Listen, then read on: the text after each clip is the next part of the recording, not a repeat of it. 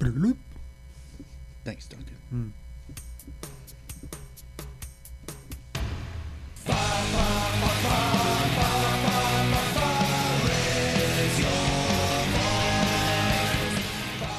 Live from the Audi MLS Playoffs, brought to you by Audi and Major League Audi Soccer. Ooh. It's the Vocal Minor Audi podcast, presented by Audi. Heyo. I'm buying a fucking Hyundai. It doesn't matter. My toque says Kia, Mark. My toque says Kia. I'm not a corporate whore. I'm not a corporate whore. 4 cars. Only Kids 4? here. Okay. For kids. All right. Hello and welcome to this week's episode of the Vocal Minority Podcast. The podcast that is enjoying this relaxing time before Toronto FC players start to depart and all sorts of off-season madness concludes. Sorry about that. I'm just going to keep going. On this week's show, we look at a rather exciting first week of MLS playoff matches, talk some CanCon, and then we'll be joined by this week's very special guest. Yes, Mr. Joshua Kloke will be here to talk all things TFC and, of course, his book, Come On You Reds.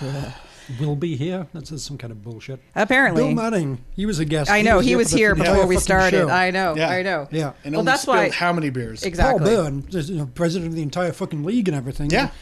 He was for the here. entire show. Yeah. How thoughtful was that? And David Monsalve. David Monsalve. You know, Yeah. super nice guy. Legend. Legend. And he was here at the start of recording. And let's not forget James Grossi, MLS writer extraordinaire. And he brings us treats. And he doesn't have a book, but whatever, it's okay. Yeah, well, these authors, right? You know, it just goes right to their heads. I Should have put know. Moxie Frubus in. Seriously. Baby loves a bunch of authors. Anyway. Oh. Yeah.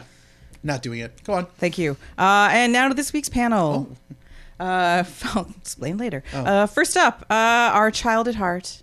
Welcome to Duncan Fletcher. Hello. How goes the Lego, Duncan? Oh, okay. Also, if you don't want it, I'll take it. We're planning to sell it. Damn it. What Lego?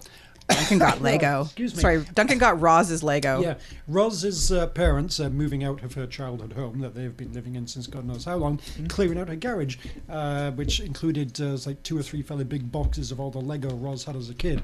So we've got a shitload of like 1980s British Lego.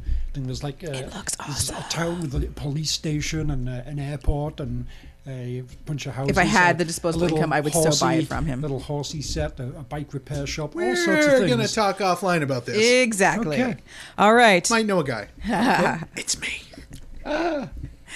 Feeling the stadium pressure from the interwebs, it's Mark Hinckley. Like, seriously, I'm busy doing a work thing, and somehow 5 of you managed to find enough time to go on about a goddamn stadium review. Okay, thanks. You're welcome. That's an email thread, not a Twitter thread. It's an email thread. Just write an email. But no, Twitter. We're Boom. hoping you'll cave to public pressure. 19 fucking notifications on the subject of why there's no stadiums in the Kitten Stadium podcast. Build more, okay? It's Just in the build name, more. Mark. Whatever. Maybe they'd build more if you talked about the one that they just built. Oh, fuck me. Tony can't be with us this week, which is good because then no one has to share chairs. He's still celebrating the Spurs win from yesterday. So Oh, congrats. yeah. Congrats. They beat Anthony Precourt's other team. They did. Yeah, They did. His Dutch team. Yes. On an own goal. It was delightful. As for me, It's the worst. I'm angrily shaking my head at McLean's magazine. That's the resistance? Fuck you. I am your host, Kristin Knowles. Now to this week's show. Seriously. Aren't rich white people the resistance? Oh, yeah. Oh, rich white men are definitely sorry. the resistance. I don't assume. Rich white leaders of conservative parties. I don't assume Andrew Scheer's gender. So that's not fair. He didn't say that.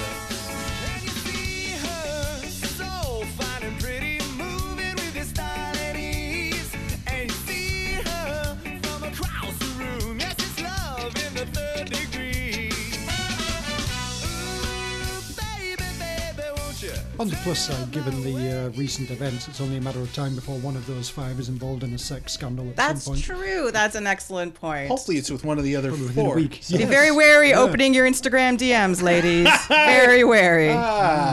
All right. Well, For those of you who didn't pay for the Ontario podcast, I can't help you. no. It's time to dive straight into all things MLS because, hey, what else do we really have to talk about right now? There's something else. Welcome to the playoffs. You know, we've often railed against the need for playoffs in MLS because, you know, We're especially Euro snobs. as they expand and there's more teams and everybody makes it. But you know what? Sometimes they're a lot of fun, even when your team isn't in the picture. And I'm not sure. I'm worried about the MLS scriptwriters a little bit. I feel like they're slacking a touch. Mm-hmm. But they did bring some good material over the last week. So first, the knockouts on Wednesday and Thursday saw the knockout rounds between the lower seeds. Wednesday night, it was fine. Wasn't really that much to write home about. The Pizza Rats easily dispatched the Union. And it was the Valeri show as the Timbers ousted Mark Hinckley's FC Dallas. But Thursday night. Thursday night was delightful. And really, I should probably reverse this, but no. First up, you had DC Rue versus the Crew, and with one storyline having to come to an end, because one did. They traded goals, and it was, what's going to happen? You know what's going to happen? They're going to go to kicks. Nick De Leon is the savior. Yes, Nick De Leon at the death. Oh, yes. Oh, but no. Womp, womp, womp. So, yes, it went to kicks. With both Wayne Rooney and Acosta missing. Magical and then a little sad. A little sad. And then a little sad for Nick De Leon. Yeah, I'd have been happy with DC winning with Rooney missing. Yes, I agree. And but then the Crew emerged victorious. And although I thought their storyline was done once they were saved, but apparently there's like a third act in this. I don't know.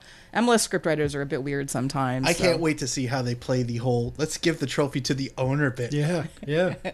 Please let a player snatch it from his hands. Can Columbus host?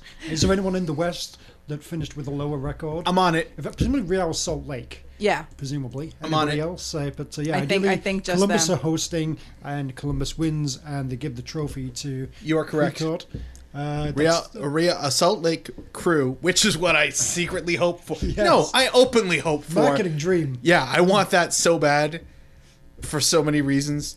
I know. Just because I basically don't like everybody else that's left. So probably the best marketing final since Colorado versus Dallas. Oh yeah.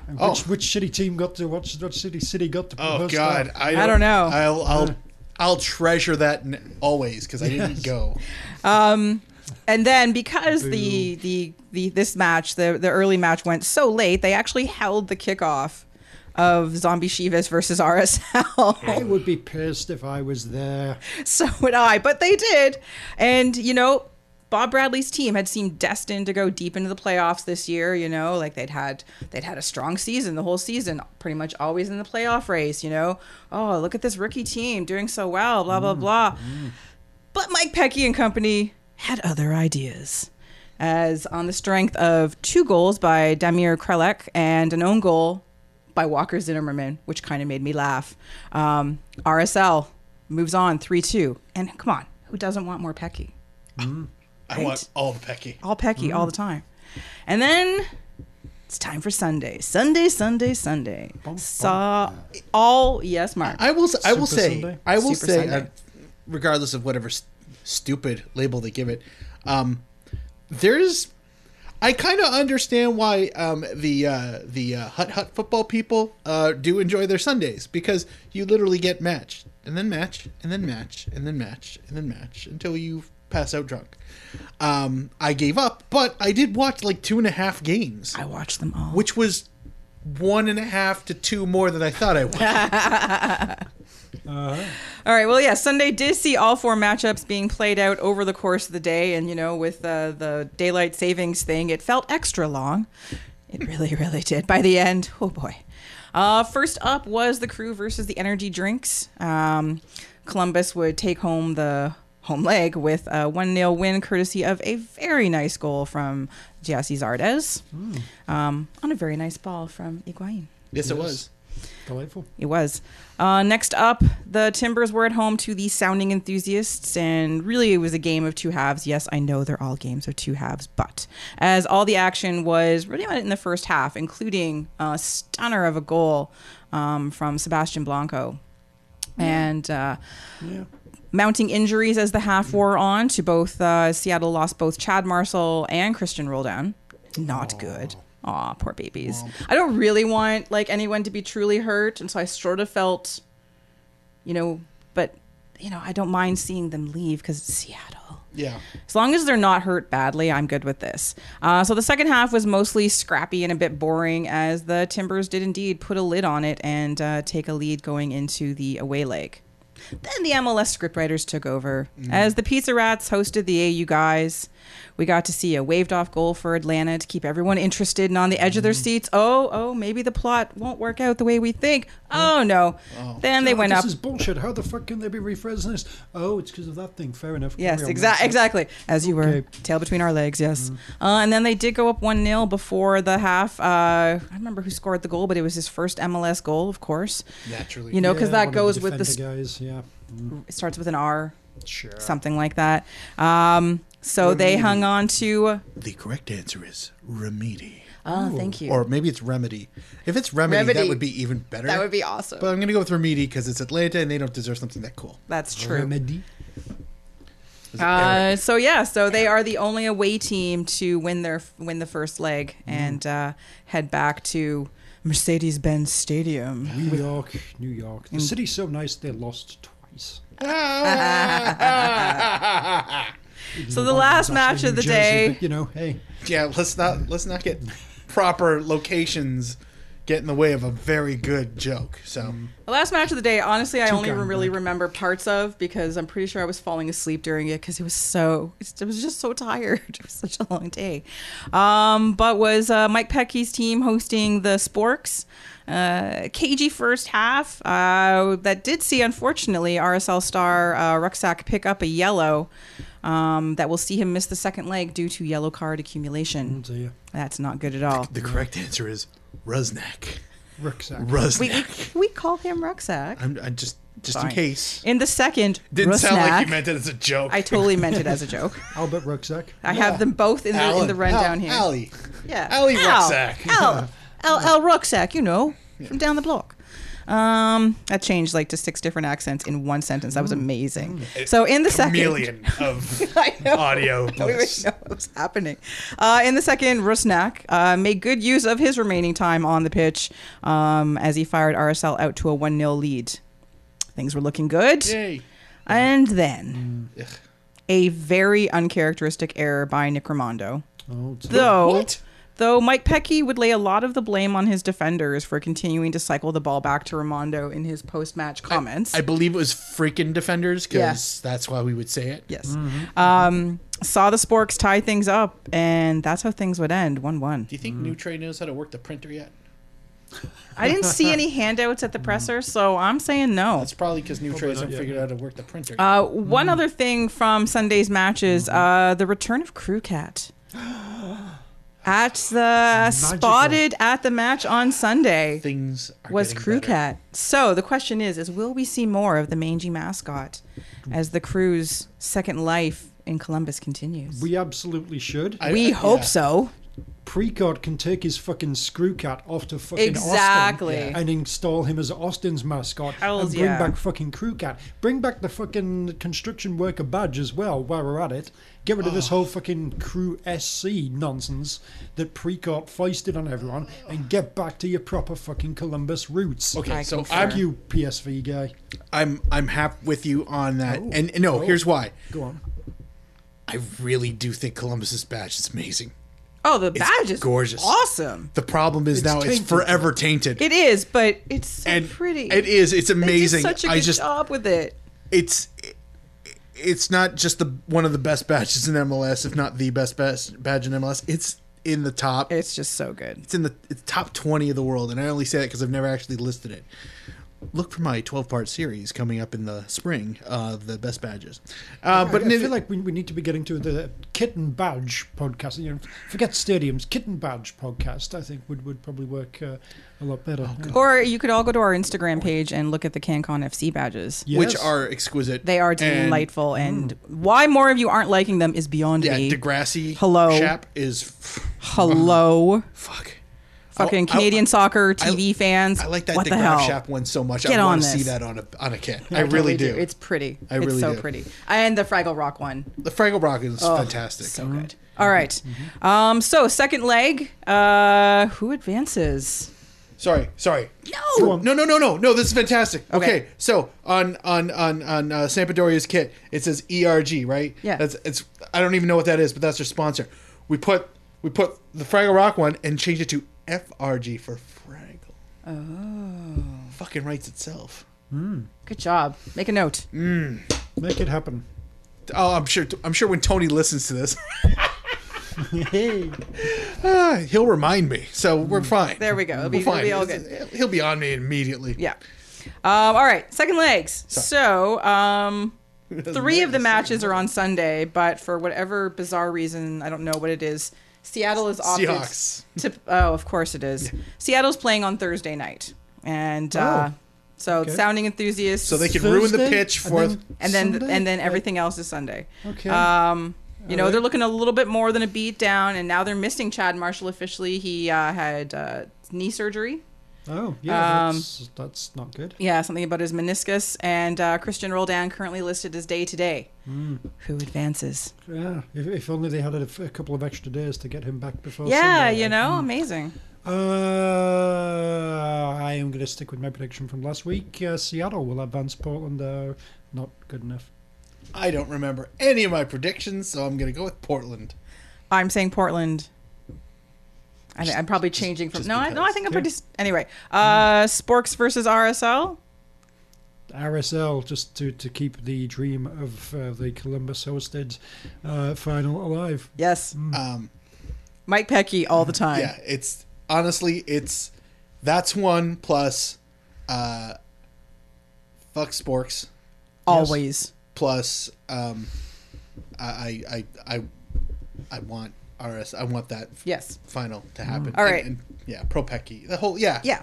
It all works. It's a better story, script writers. Exactly. Hello. Speaking of AU guys versus the Pizza Rats. You guys win. Yeah. I don't give a fuck. Neither do I. This is the Fully. one I want like a comment to hit, but this is Jesus. what's happening. They get one more round. You know what? I want New York City to advance. Mostly because their pitch is terrible, and every time they play on TV, it's just a further embarrassment of the league. And the sooner Atlanta disappears, the sooner we can just not. They don't even get to put an asterisk next to their season. It's just like, oh, everything was a bust. There's silver medals for everyone. Yeah, It's 69 fantastic. points. Okay, but you didn't win the Supporters Shield. You didn't win this. No, you didn't win. You didn't win anything, No, did you? you don't. Does that even get you into Champions League? Probably not. It probably depends on who wins the whole thing. Exactly. So the fact that now their entire magical season will disappear based on somebody else's efforts completely delightful. is That would be. fuck you, you're new, get in line. All right. Well, speaking of the Supporters Shield winners, Energy Drinks versus the Crew. I am going to go with the Crew for a variety of reasons. One, to keep the dream of the Crew hosting alive. Yes. Secondly, kind of like Max saying, fuck you, you're new, you got to stay in line. I feel, the opposite from that. Yeah, the Red Bulls, they've been around forever. They've had some good teams. They're doing this and this. They've won 3 Spotter Shields in 6 years, and they never win the MLS Cup. And that's a tradition that should be maintained. And plus, there are people out there respected. that haven't used the That's So Metro hashtag yet, I'm sure. Yes, So yes. Yeah. Columbus for all the reasons before. And also, fuck Red Bulls. exactly. Always. Fuck their terrible drinks. Fuck teams from New York. Seriously. Do you? Go Or to New Jersey, unless it's Yeah. hockey. 71 points. That's me. Ooh. Yeah. Still haven't won fuck all. Exactly. Except the plate. 3 Spotter Shields are nice. But, Yeah. Whatever. They're you shiny. don't put a star over the badge for that shit. They really should, but Yeah, don't know. they really should. should. They should put a circle. There you go. Green hearts, blue diamonds. No. Yeah. All right, MLS awards. A few have been announced, and I'd like to congratulate the VMP crew for their excellent taste and knowledge of MLS things. I will take sole ownership of the Corey Baird winning Rookie of the Year because You're the only one who seemed to give it for. yeah, exactly, because I really like him. Who were the other two options? I don't remember. Right, exactly. I don't remember now, but Oh, it was those other guys. Oh, that guy. Yep. Matt somebody. Matt somebody. Oh, fuck. And I know. I would get his number and put the word somebody on the back just to have that Portland Timbers kid or whatever fucking team you're thinking of. As long as it's not Sporting Kansas City. No, Because that's per what I said. all right, goalkeeper of the year, Zach Steffen. I'm okay with that. Yeah, good for him. That's awesome. Yes. That is awesome and well deserved. Yes, and very, very entertaining to watch the sort of Seattle people on Twitter lose their shit. That true. hey, he won the media vote, but then all the players and the clubs didn't vote for him. This is outrageous. I mean, have you not seen the stats and the analytics? He's much clearly the much better player. Why these people aren't paying enough attention? And they should have voted for our guys. What did they know? This isn't fair. Boo hoo. Ha ha. Wambulance. Ah, I loved it. Yeah, best keeper doesn't mean best stats necessarily. Exactly. And comeback player of the year, Zardes. Yeah. Totally deserved. Yeah. Awesome. Fuck the other guys. All right. Yeah. A couple other things in MLS news. The worst kept secret. What is it? Now that Zombie Chivas is out of the playoffs, Mark Oh, DeSantos That's what we were all waiting for. announced as Whitecaps coach. That's true. Yeah. You know, it was so poorly kept. I forgot. I thought that was already announced. I know. But again, I'm glad it's official. I am delighted for him. This is a great appointment. Like whoever decided to make him coach. I don't even care where in MLS he was coaching. I'm just excited for him. Interested to see if he keeps a focus on Canadian players because that's kind of one of his things. And it'd be interesting to see if was that sort of by necessity or is it mainly by choice? I think it's been maybe a little both, but he's been pretty outspoken about wanting to nurture some Canadian talent. So young Nana to Vancouver. that would make me so happy. I'm all for that. I just want to see Nana do well. He deserves better. He really does. Rereading Josh's book made that sad for me. And playing for the playing for Forge FC, which is a very credible football club. That is a very credible football club. You're right. Would be most pleasant for your friend Mark because he's a fan. And then last but not least, it's time for some Spaceballs. No, not the movie. God, that would have been amazing. I know. MLS unveiled its new ball for next season. Oh, And it's it's such a slow news day. It That's is the thing. exactly. But they call it something silly. What did they call it? Are we just going to leave him out there? Did he not come in? Come in. There God, he we're is. recording, you Seriously, did you not see the red light? I saw Reefer Madness. That's what I saw. That's true. Hey, That's true. Ladies and gentlemen, All right, for those welcome who to are not Joshua paying for Kloke. the Yay! video podcast, Mr. J. Kloke himself, JK. Joshua, half a show cloak. That's what I do. Have to show the back half. Anyway, so yeah, there's a new ball. It's got some stupid name. It Who- looked, Oh, sorry, Yes. Nativo Questra. I drove one of those a couple Sure. years ago. Yeah, I know. And how was the handling? Great. It handles corners really well. What's it like passing? It's awkward. Still doesn't signal properly. Ah, damn. So, Where's the beer? In the fridge, where it always is. ladies and gentlemen, Josh Kloke. Yay! Looking for beer. I like that. It's been here for about 5 seconds. First question is beer. Yeah. You and your promises. You and your promises. To be fair, he did at least come in and put his coat down.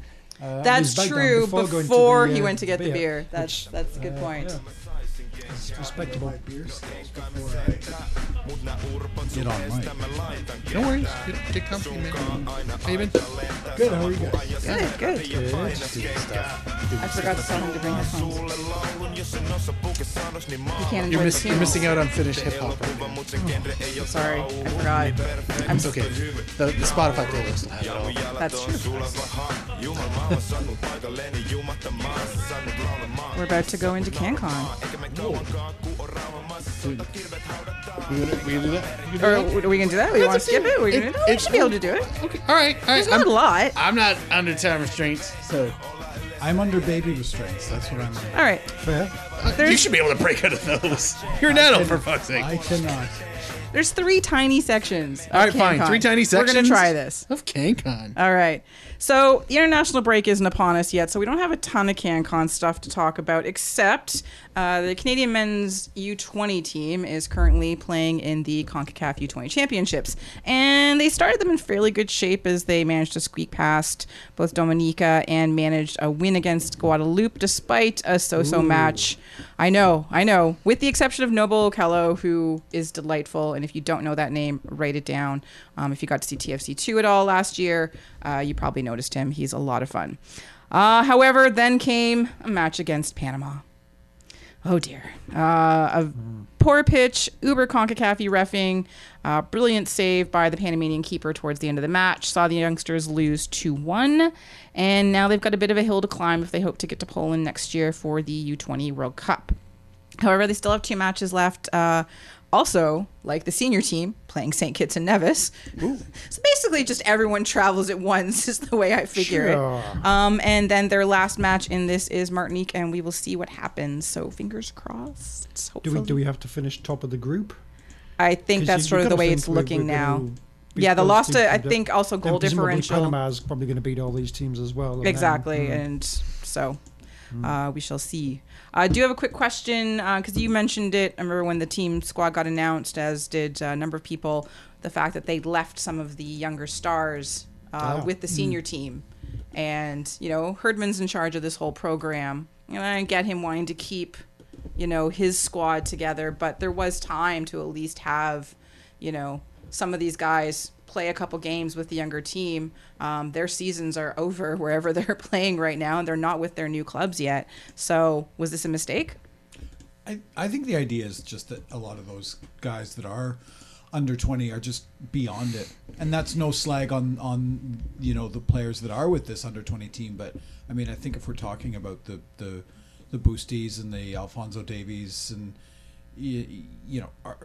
is their development served by playing in this tournament? A tournament that they have clearly progressed beyond in terms of their own development? By qualifying for a World Cup and getting to play in a World Cup, I think that would provide some kind of benefits. Also to be as leaders maybe for some of their fellow, youth players. Right. I guess what I'm trying to say is a lot of these players are just, they have professional kind of commitments of their own that might have, been a bigger, I don't know, drag on their time. So if you insert Alphonso Davies, just for example, into this mix, like we're not having discussions about losing to Panama. No.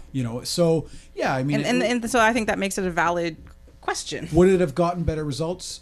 Probably. Would it have helped Alphonso Davies' development as a player? Probably not. So I guess you have to ask, what's more important here, the development of But how would players? it hurt his development? I feel like this particular tournament maybe not, but again, I was saying a World Cup next year or whenever it is, I feel like that would help him. Sure, of course, but I guess when you look at these players, I think Herdman wants to treat them. I think if Herdman wants to take this youth movement, which I guess is what yes, we're is calling something it now, he's very fond of. Yeah, I guess if he wants to really show the world that Canada is ripe with young talent, he wants to show Canadians that look, we have a lot of young talent. I think he just wants to give them as many. I hate to say big time opportunities because again, you don't want to degrade the players that are. Yeah, I think he just wants to, he just wants to put them in. I know you keep saying that. He's not wrong. No, he's not wrong not at all. wrong, But Josh. I guess again, Davies, Boosty, who else are we missing here? I don't know how old is Baloo.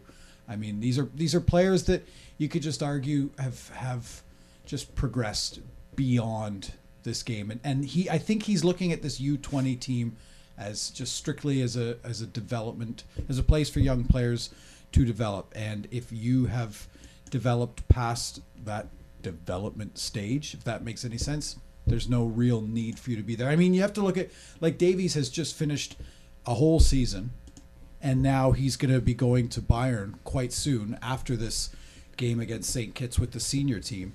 I don't know if you want to put that kind of travel and extra games on him. You know, you got to be thinking long term with these players. I feel like if Vancouver was still in the Josh playoffs, hates the he'd U20 still be team. playing. So I hear. Sure. So I hear. If Vancouver were in the playoffs. Well, yeah.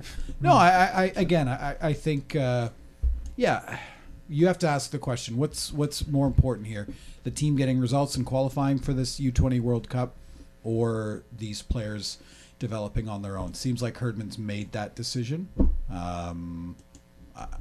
It doesn't seem like such a bad one to me. Well, you're right in a sense, because more games are never a bad thing, right? And he's not. Games are good. The way I look at it is he's not that far off the end of the MLS season. The St. Kitts Nevis match for the senior team, there's some time. So, you know, yes, once that's over, because then the senior team takes the same kind of off-season break as everybody else. So there is time for him to rest. You know, his season with Bayern isn't going to start suddenly in December. So he has, like, Anthony Davis being Alphonso Davies. Why did I say Anthony Davies? I was thinking basketball. That's terrible. No, that's okay. Nerd. Alphonso Davies is, you know, he has some time just out of the sort of like one of the players that's in my head for that. But like, I get what you're saying. It's just, I don't think it's an invalid query. The flip side, and you're right, is and let's take a player that you mentioned, Noble Okello, who I see great potential in. Oh, yeah. I mean, when you watch him with TFC2, he's arguably as smooth a passer of the ball as TFC kind of have in their prospect core. If Herdman sees him somewhere down the road as a player that can contribute on the senior men's side, then perhaps you would want the Alphonso Davies of the world, who have played for the senior men's side, say kind of, here's what it's like, here's what you have to expect. That kind of cohesion from top to bottom is probably part of Herdman's plan early on. And I don't know, I guess now that Canada has this core of young, exciting players, or players that we have been told are very young and very exciting, this is part of the youth movement. You know, maybe we're not having this conversation if they weren't so kind of vaunted, because they're being presented as like, these are the guys that are going to lead us to 2026. So let's not. That's kind of the vibe I get, is let's not necessarily waste our time, but like these guys are big now. This is the big time, and they should be treated as such. You wonder if that's kind of the message that Herdman might be drilling into them at this point. Is the hubris in there? I mean, do you think that he was actually hoping to qualify for the World Cup and thought, we don't need these guys, these other guys can qualify, and then when we get there, we'll bring these guys in? Yeah, I mean, John Herdman seems to be a guy that wants to give young players a lot of opportunities, and perhaps that's another way to look at it too, is if you bring the Davies and the Boosties in there, then you know, you're robbing other players of an opportunity. You're robbing Tariq Mohammed of an opportunity. So perhaps he's thinking about it like that. Hubris, maybe not such a bad thing to have in Canadian soccer. You know, at this stage, I don't know. I was asked this question on Twitter as well, and it seems to me like Herdman has a pretty clear plan, and we're starting to see that kind of manifest itself now, because there was a lot of talk early on when he first came in. Now we're starting to see what a youth movement looks like. Oh, I have time for Herdman. I think it's interesting, this choice he made. But let's move on to the CPL. Speaking of developing young players in Canada, so the last round of the Open Trials were in Victoria over the weekend, and so that stage of CPL player acquisition, or looking at players, is done. So now that it's all over, they have like a watch list and a futures list, so players that could be invited to camps, and some that have been invited as like the up and coming Canadians, and so they're still obviously waiting for the U Sports draft, which we're going to talk about in a second, and then however else that whole bucket of 5 things where they're drawing all the players from is going to happen, because the league starts in less than 6 months, 5.5 months. Come on, do something. All right, sorry. Exciting. We just want to know. We just want to know. We've been saying that for a few years now. I know. We're very impatient. And with every peeling layer, exactly, as it's with like we're every getting tiny closer, little bit of information, we get more and more impatient. We want all of it. Indeed. At this point. So next week then is the first CPL U Sports draft for the soccer players. And we talked about that a bit last week and our delight in letting young players go back to their educations and not losing their eligibility, which again is a huge thing. And I can't understate this enough. It's such a good thing. But the U Sports draft, so it starts on Monday behind closed doors. Dun, dun, dun. When do we get to learn? Obviously we behind closed doors. Tuesday morning. When do we get to find out? Oh, the next day. Yes. Oh. I find that really Wow. interesting, and it's something that the CPL coaches kind of did during the open trials. I had a chance to talk to 3 or 4 of the coaches. Oh, that's right. You got to go to some. Well, I mean, got to is one way. I went and stood there and watched, and it wasn't like there was a secret code that I had to enter. But no, what is interesting to me both about the U Sports draft and about these open trials is the coaches, these 7 coaches who will in 5.5 months be competing against each other, are seemingly working together right now to build this crop of talent. And I don't know if they're as concerned about who goes where. It's more about let's find the best possible crop of players and then maybe divvy them up afterwards. Because, it was interesting watching these open trials and looking at players and saying, these are players that are obviously, there's some players that are more talented than others, and all these coaches are identifying that. But you wonder, like, in the back of their heads, are some coaches saying, I want this guy to get on the list, but I don't want any other coach to get a look at him because I think I see something in him that maybe another coach doesn't. That has to be happening. That has to be happening. But then ultimately, if you're Rob Gale, for example, you have to be convincing Stephen Hart, no, this player is good enough to make the list, but don't look too look hard at him. And so when Look we over talk here. about when I we guess we give him a chance. He's Right. nothing special, but let's give We him need a to fill out the chance. list. when you know. talk about doing the draft behind closed doors, that's I'm not alleging anything is happening, but it does make me curious. Like, how is this? How are these rosters really being built? Are they being built to ensure parity? I mean, that's a big part of MLS, right? Would be kind of what I'm thinking is maybe going on. So this draft happens and Jim Brennan shits the bed and say, okay, we need to fix this up a bit and move some things Right. around. Or some players like, I do not want to play for that team, so can I move me around to here? It's a missed opportunity would for they- some publicity as well. Yeah. Stuff But- happening behind closed doors is not where the CPL should be at. But right I now. also wonder, is it a monetary thing? Like, is it, we're still a nascent league. We haven't figured out all of the money stuff. We haven't even released an issue on salary caps and, team budgets and that sort of thing. Is it really not worth... Doesn't have to be big. Do just do it I know an that. online. Do it on Twitter. Do it on And I the agree with CPL that, Twitter but stream. what's Kurt doing? Kurt, honestly, what else are you doing? Aren't you following this around? You're in Vancouver. We know you are. Tweet this shit for us. But I think it's a really He listens. I think it's an interesting concept of what they're doing. It's very, very progressive to allow players to keep their university eligibility. it's because amazing. Because That's what a it good thing. does is it allows them to finish their degrees. Yep. So they're not becoming like a lot of thousands of other pro athletes where you retire at 29 or whatever And no you're skill. Right. So there's that, just if we're thinking about it from a people perspective. But two, it if you get to a player early enough and say, we see something in you, then Finish your education. Go finish your education. But then maybe in 2 years, if some other club across the world says, well, we see something in you as well, it's, I think there's an inclination to dance with the one you came with. And I think it's a good move to keep Canadian players in Canada. Agreed.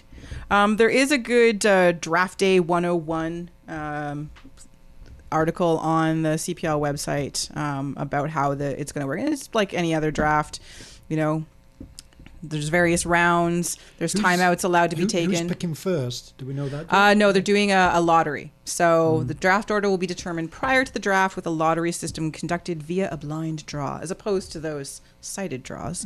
That's called choosing. And then they're gonna, they're gonna do what they call a snake draw. Top to bottom, bottom to top, and so on and so forth. I don't know how many rounds they're planning on having, but yeah. So that Tuesday, I guess, will be the big day when we find out who some of these players are, and then hopefully after that we'll start seeing again more information about rosters. Slowly. You know, with the Fury cutting so many of their so needed team loose. Almost the nucleus of an entire I know, it's professional team. amazing. It's very strange. It's so You're not weird gonna let us considering keep how the squad, close then they were screw with you. that Okay, whole now we're just roster. going Not 'cause Anyway, you challenged David him. Monsalvi, we're really You happy that you're still in Ottawa, though. Good job. Right. We're not going to keep bugging you about this at all, Ottawa Fury people. Yes, we are. Anyway, so the CPL, that part, again, anything that's happening with this is interesting and exciting, and please do try and pay attention, ask questions whenever you can. One last thing before we move away from the CPL. Friend of Mark Hinckley, Alex Bunbury. And follower of us. Hi, Alex. We love you. I don't know if you listen. You probably don't. You probably don't. One of these days, though, Alex, is talking about I'll ask. starting or helping to support a club in Montreal for the next expansion round, which is kind of exciting. Is he not like supporting and boosting He the is, but Hamilton he's team? got a club overseas, be but Montreal? I think he's being Trade really lured back to. It's like teal. It's okay. You are not. You know the rules. We're not. I think there's an unofficial amnesty with that right now in Okay. this situation. Fine. Please, thanks. Can move on. Fine. If I understand, if I remember correctly, he grew up in Montreal. Yes. So that's his. That's why. That's his connection. Yeah, it's not.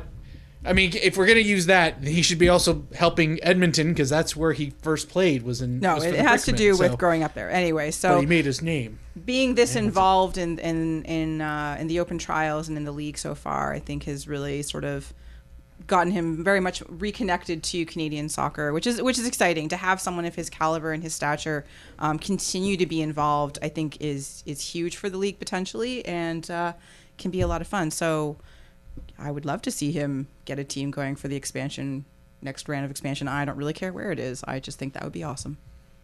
Yeah, more. I don't know if I think they did the wise thing by trying to stay far away from Vancouver, Montreal, and Toronto. So I don't know. Maybe a team in Quebec City. I don't know. I like the idea of them finding markets that don't have. Trois-Rivières. Yeah, Sherbrooke. I mean, it's a suburb-ish. but like, don't you like the idea of them kind of staying away from From markets? where- Toronto? No. No, not at all. York is not that far. Yeah. Not Toronto. Future customers there. Right. And I realize you got to sort of protect your TFC press pass and everything. Got to toe the MLSE party line. But yes, we want a fucking team in Toronto. He's been here for like 10 minutes. That didn't take long. I love it. I'm flabbergasted. I don't know what to say because I've never. My press pass has never been put in question. So far. So far, yeah. Show's not over. Will this be the episode that we break it? I don't know. What I mean, but yeah, I don't know. I like the idea of, and I like the idea of them going places where there's not much in the way of. I mean, People, support, other teams, infrastructure. put them in Saskatoon. Like I like going to Vancouver Island. I think that's a smart play. I like. I don't know. Halifax. Victoria made tons of sense for many, many reasons. There's a lot of Canadian soccer influence and roots there. Like that was a no-brainer if they weren't going to do it in one of the Vancouver suburbs. But the whole Toronto thing, that's a whole show in itself, right, Bill? There's an off season coming up. We can explore this. We'll have him back. We can. Yeah. All right. We got the perfect stadium location. It's right behind Dufferin Mall. We just need money and figure out who's going to sell it to us. One last thing before we leave CanCon. I want to know where this. I want to know where this. There's a ground. Block. Yeah, It's like Oh, sporting. right. Yes. Sporting, It's right there. Yeah, whatever they're but it's like currently- right by the high school. Yeah. Yeah. It's got a good view of the CN Tower. Oh, it's amazing. I spend way too much time at Suffern Mall, and this is like, Suffering Mall. Yeah, Good one. that's Obviously, good. a That's local old school. thing, I'm not from around here. That's old school Torontonian right there. I went to a CPSL game many moons ago and thought this is a great location.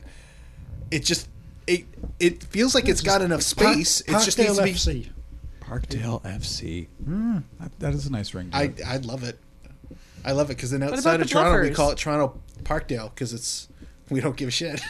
Yeah. Oh, we're playing Toronto Parkdale. No, it's Parkdale FC. Yeah, whatever. Nobody calls it Forge. It's Hamilton Forge. Let's be fair. All right. One last bit of CanCon before we move on to TFC talk. The Mississauga Metro Stars. Mo Babuli has been located. Becomes the latest ex-Red and Canadian player to join the squad. The newly launched MASL club seems to be stocking up on Canadians so far for their preseason tryout things, including their very own Osorio. Anthony Osorio has joined the Mississauga Metro Stars as well. Nicholas still with the TFC Academy. For now. For now. We'll see what happens. So if the wait for CPL footy is weighing on you and you live in the GTA and you like a little bit of indoor footy, trek out to Mississauga to watch D-Row and Can's abs. You know, might tide you over for a while. Their season kicks off December 8th. So, you know, check it out. They're pretty active on social media and maybe they'll be streaming the games. I have no idea. Jimmy and I were there yesterday. Do tell. Go on. Jimmy and I went up to training. That's gentleman Jimmy Grossi. Oh, Jimmy. Oh, you went right. to training. Ivan's been inviting me, but I have to work all the time. So. We went up and checked it out. I think it was the first day of training camp. And so D-Row is in kind of a hybrid player coach role. Okay. He was not on the... I guess we're not calling it a pitch. He was on the court. It's on the training. carpet. No, it was. Well, yeah, I guess carpet. What I loved, and I'll have a story about him out next week on his foray into the MASL. But what I loved is, they were on this pitch for about 2 hours training, playing these 6-a-side games, and then as soon as they're finished, they all look dog tired and. D-Row comes off the bench and gets in the middle of them all and just instructs them to do here's 20 push-ups, let's go. And these guys cannot keep up and D-Row's just smashing these push-ups and then, all right, 20 sit-ups, let's go. And he's instructing them on the value of having a good breakfast and it was all very inspiring. I loved it.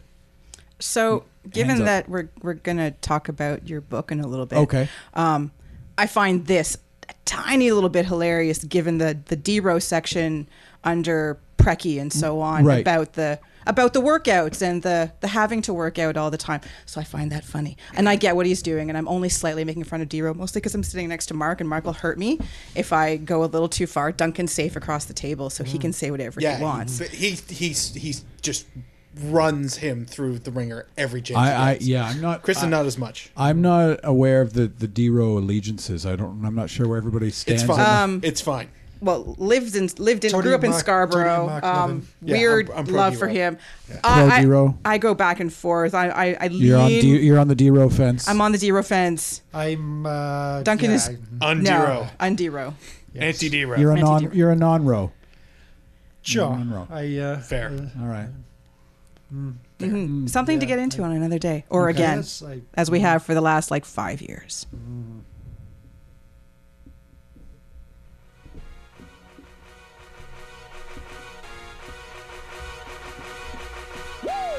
Chad.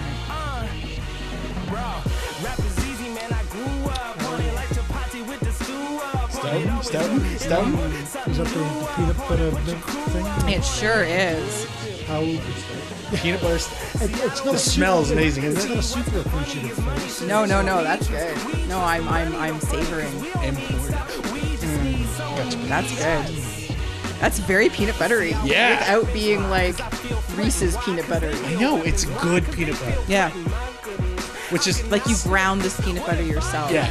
Good job, Belching Beaver. I'm enjoying this. It's a small brewery from San Diego, California. So how did it get here?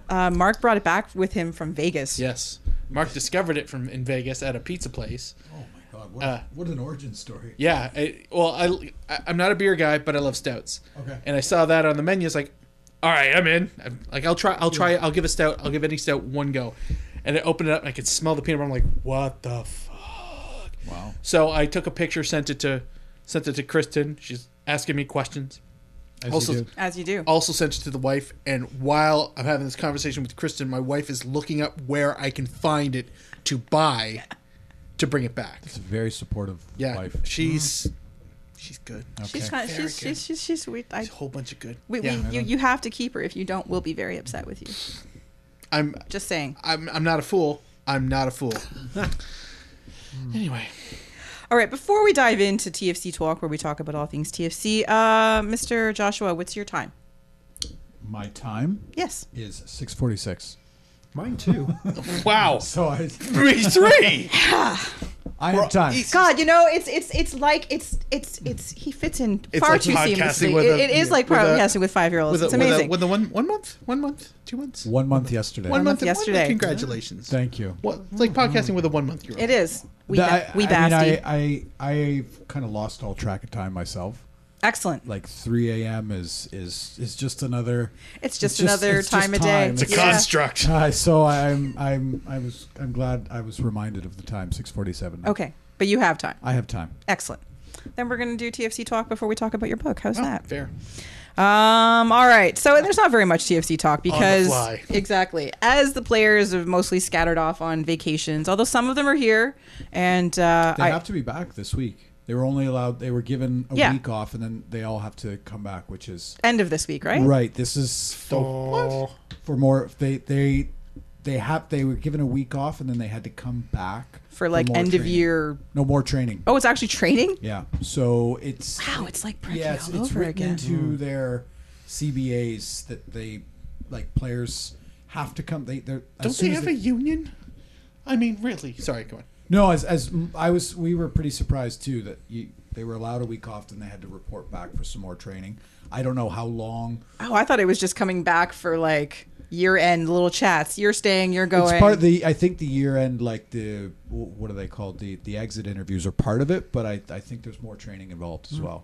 Are you guys all expected to keep schlepping up to Downsview to watch this training? For I don't no know purpose? if no. The short answer no.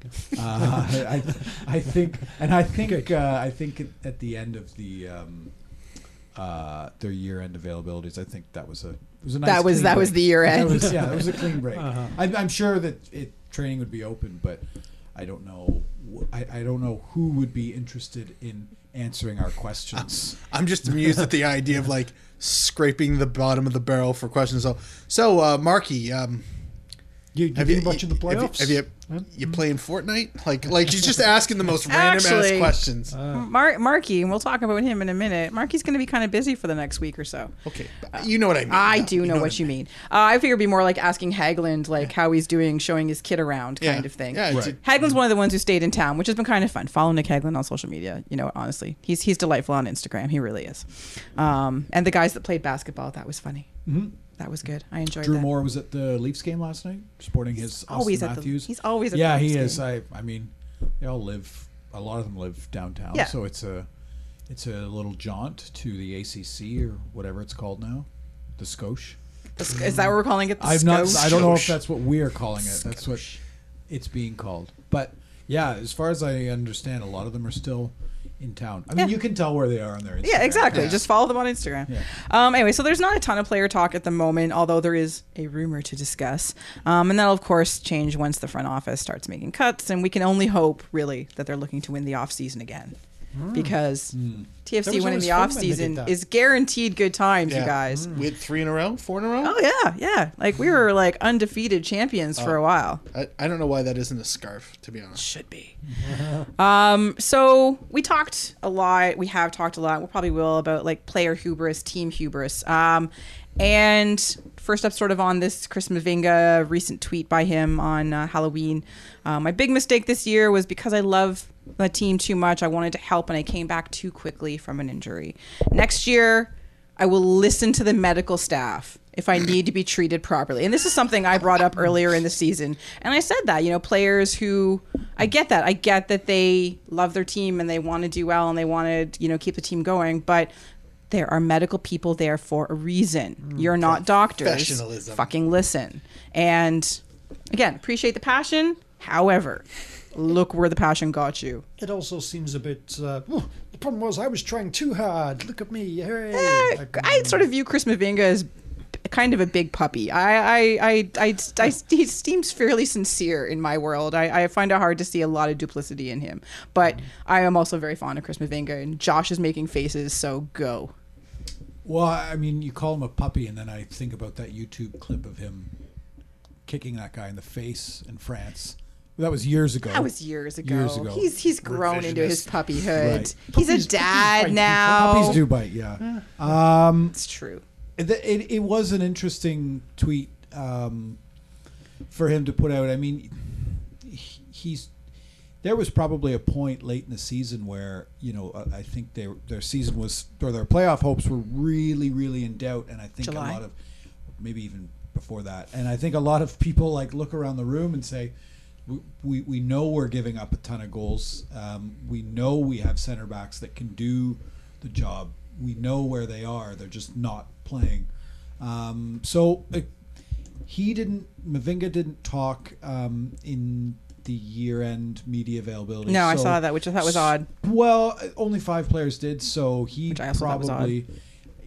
again, a conversation for another day, but he used to probably rule everyone out. he probably felt the need to kind of provide his take on the season, and it's I have to imagine it's very frustrating for players when you see what's happening with the team you're playing for, and you can make a difference, because when Mavinga and Moore were on the pitch together, things were very, very different for TFC. He knows he's in a position of responsibility, so that's maybe where that tweet came from. But it was an interesting thing to say. Wasn't there another tweet about him needing to drink more water? Yes. Does anyone have that? I didn't copy that link. If someone wants to look for it while we talk about other, the next player on the chopping block, not chopping block, the surgery block. So Jonathan Osorio, sports hernia. Who's had surgery? So Vasquez has had surgery. Altstor's had surgery. Oso's had surgery. Moore's had surgery. Wait, Moore's had surgery? Earlier in the season, did he? Oh, early in the season, yes. It's been a long season. It's true. I feel like a sports hernia is something you can play through and have for a long time before you have to fix it. And so, if you have any kind of insight at all as to how long he's been playing with this, but it seems to work for you, Osorio. You might want to keep it. You've had a good year. I remember asking Osorio right when these injuries were really piling up sometime in the summer. I said, "How are you? How are you? Seemingly one of the only ones that hasn't gotten injured." He was kind of riding that wave of him being that kind of best player on the team, and he's joked, he's like, "I'm not human," or my body's not human, or something. And it was a nice glimpse of humor from Oso. And then I asked him again during the year-end player availability, I'm like, are you carrying any knocks that we didn't know about? And it's usually something that I don't know, when forgive the hockey talk, but usually when hockey players do their year-end availabilities, they're all hurt. Yes. They're all hurt, and they all kind of reveal, this is fractured, whatever, and I was playing through this. So I kind of expected him to say, yeah. And it's funny, you look back and he kind of hesitated. He's like, "No, I'm good." And I'm like, "Oh, okay. Well, I guess you survived. You were the only one that kind of made it through the year unscathed." And sure enough, I mean, how could he not have been hurt though? I'm sure Bradley's carrying something too. Like, how could these guys not have been hurt? When you look at how many players did pick up serious injuries, I have to assume it was just something that went around, because they were all playing the same games, they were all traveling the same amount of kilometers. So I'm not surprised at all that Oso was carrying something. Anybody else hurt that we don't know about, Josh? Did anybody mention feelings? Well, my feelings are kind of hurt sorry. because no. Do you want The to talk podcast about isn't over. No, I don't know. I wish I had some more insider dirt for you, but Dude, why do you Yeah. think we bring you on? It's I not to don't- promote I your don't- book, like, No, I don't. honestly. What I thought can it you was do for the for beer. us? Yeah, I thought it really. was for the beer. You need to start honestly, offering. I went to the players liquor rides store home just from for you, training goddammit. so they can shit on the coaches in your car, and then you post the recording online. Yeah. I think they're all. I honestly, I think they're all hurt in one way or another. I think every single player on that team is carrying some kind of injury, big or small. So a long off season would not be the worst thing. Is not the worst thing for this team. No. So and we mentioned Markey a little while ago. Markey's been recalled to the U.S. national team for the couple friendlies during the international break. So, Shine him up for the shop window. Put a nice gloss on him. Yeah. Okay. You All right. know? You know, I like Fresh this. coat of paint. I like this. Have I him like go this- out there and impress England and Yes. We love you, Marky. We do. But, you had a rough year. And then last up, before we talk about Mr. Josh's book, is Clint Irwin, or perhaps Alex Bono. It won't be Alex. It'll be Clint. About to be an ex-Red as the rumors of a Sao Paulo goalkeeper loan to Toronto FC were rampant the other day. All these Josh, Brazilians. do you know? I'm working on Look it. at it. Look at him trying so hard not to answer. It's working on it. adorable. I'm working on For it. those of you who didn't pay for the video podcast, he's got a grin on. He's trying so Clint, hard I not to believe answer. you're working on it. his words but I say no, think his it's- face says yes. Yeah. I'm working on it. Look, you know what? The day that I look forward to is the day when they release. Because we it was a magical day. Well, we don't know who's under option for next season, and that's Because there was 11 that there's are... 11 that are under option. Yeah. It's so, and we can guess. I mean, we know we have an idea who isn't, but it's. I mean, again, I could spend an entire podcast griping about MLS's arcane rules and regulations. So and what are you doing next week? Yeah. We have an off season. We're not in the playoffs, You're right. so you know, No, so I'm Duncan waiting will look to- after your little one. It's fine. Can you? Sure. Yeah. Okay. Duncan's Yeah, great yeah. with kids. At 3 a.m. Are you up for 3 a.m.? Yeah. Okay, yes. good. Yeah. No, Thanks, so I'm waiting to see who is on that list. Maybe Clint's on that list.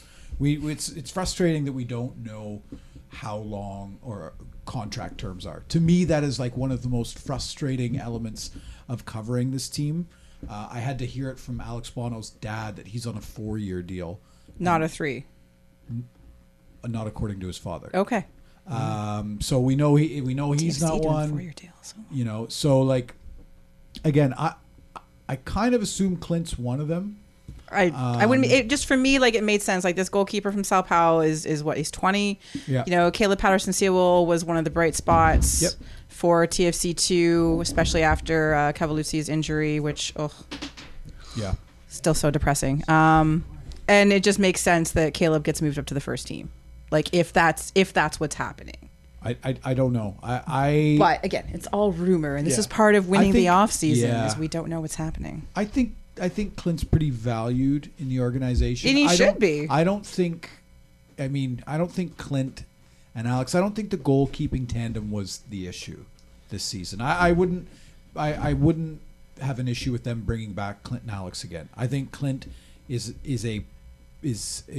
fits the backup role perfectly. I think he's had big games. I think he's a stand-up kind of guy, and this is still Alex Bono's team. Yeah, but I think Clint could still be a starter for Well, if An he MLS is, team. then he should have been dealt. right. You know, he should have Well, but again, beginning of the season, it was technically his job, Sure. right? So, yeah. Maybe and they weren't doing anything in the summer, Is as it they've possible you leave him? You hang on to him for the expansion draft, so maybe he's bait. I know he's old bait, but he's bait. I don't think TFC will lose anyone. said, in right, the which we expansion discussed draft. last week. I already Yes. talked about that Yes. with you We guys. did talk Yeah. about this last week on the podcast. Pretty, Which, if that's you that. listen to It's pretty interesting to That's think probably about where that. he heard it. probably. Yeah, yeah. That's all. Thanks. That's where you what get. I- That's where you what get I all do your at 3 TFC a.m. news. That's what I Exactly. really do Just at listen 3 to a.m. us. This is where everyone gets I their try to TFC coax my son back to sleep with the sweet sounds of the podcast. Try ignore the swearing. Yeah. Try and ignore He's the got to learn swearing. it somewhere. Better at home than on the streets. I just don't. The idea of bringing in a 20-year-old goalkeeper, I mean, it's pretty clear they have a good relationship from an organizational standpoint with Sao Paulo, but I don't know. The goalkeeping is and rumors. Football rumors are just rampant all the time. Oh, yeah, And they're there could be- delightful. you know, that there could be nothing to this. Absolutely. Working on it, but it's of all the areas on the pitch where they need to work, where they need tinkering, where they need an upgrade, goalkeeping is not one of them. Agreed. So Yeah, this one kind of caught me off guard. Yeah, fair. All right, then. Let's move on to the real reason Josh is here, other than the free beer. Segment. Sure, why not? You know Feels what? Like it's been a while. We're going to do some music.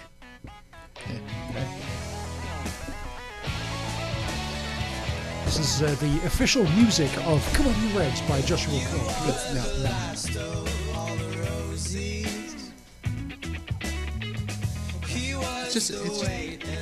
It's a random selection of songs that just show up on my Spotify lists. So I just try to mix it up because as much as I've got the best of 1994 through 1997 on lock, I kind of want to put something else on.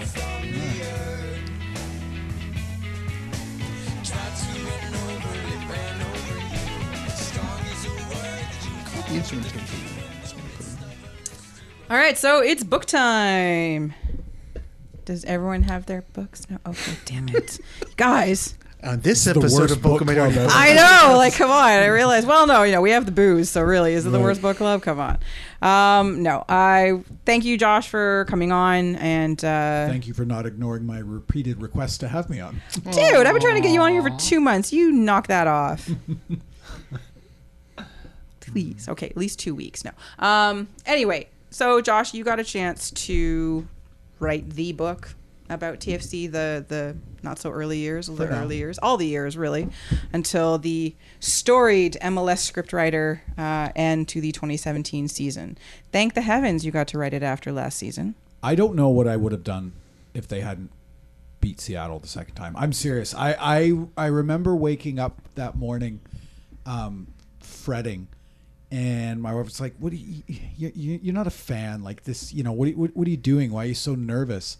I'm like, "How do you?" Because I'd started writing it like in earnest in October, and I just thought, "Wow, if they win, this is just the perfect ending." But one thing I've learned is, don't ever count on the result of the game for your story.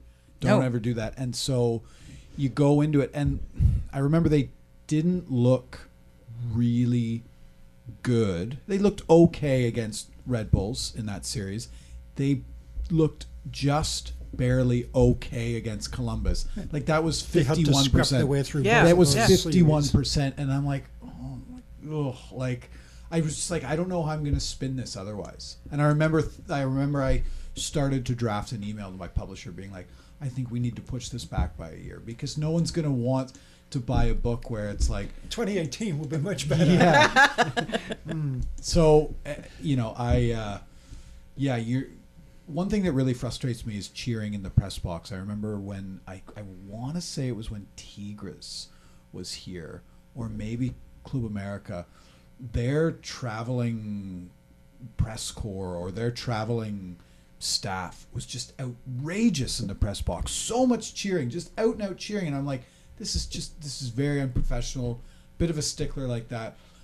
But when Josie scored, I certainly pumped my fist underneath my desk in the BMO Field Discreetly. press box. Not so discreetly. I was sitting beside Jeff Carlisle, and I kind of knocked him over because I was like, just because I'm like, because you knew they were like, I shouldn't say you knew they were going to win. That was a dominant performance. From like, now I have the ending, and honestly, like I hadn't thought a lot about my story that day. I was more just like, just win the damn thing. Just win this thing so I can end my fucking book. That's really all it was. I need my theses. Yeah. That's really all it was. And then he scored, and I'm like, oh, yeah, I have to write a story tonight. But that was the soccer gods were kind. kindly. They were very kind that day. And I walked downstairs to do the the post game interviews, and like Molinaro's, oh yeah, you got your ending. Hey, how about that? And I'm like sweating. I'm like, yeah, I did. So anyway, all worked out. So there you go. So we've all got a few questions for you. I have a really random one just because I come from the world of books and publishing. Mm-hmm. What was it like to work with Duncan, who is a great local small press, by the way? If you see their book name on a spine, you should buy it and read it because they do good work. So Duncan is trying to increase their reach in the sports book. Yeah, because they usually world. just do small format fiction and stuff like that. Right, and so they had a great acquisitions guy who I don't believe is there anymore, Scott Fraser, and he, I say great because he contacted me, but no, he made an effort to kind of go after people that met. Yeah, he was trying to go after people that I think are a little younger and tell stories about games and teams in different ways. And I know they're launching some really exciting stuff. So it was interesting to kind of be one of the first people they had contacted.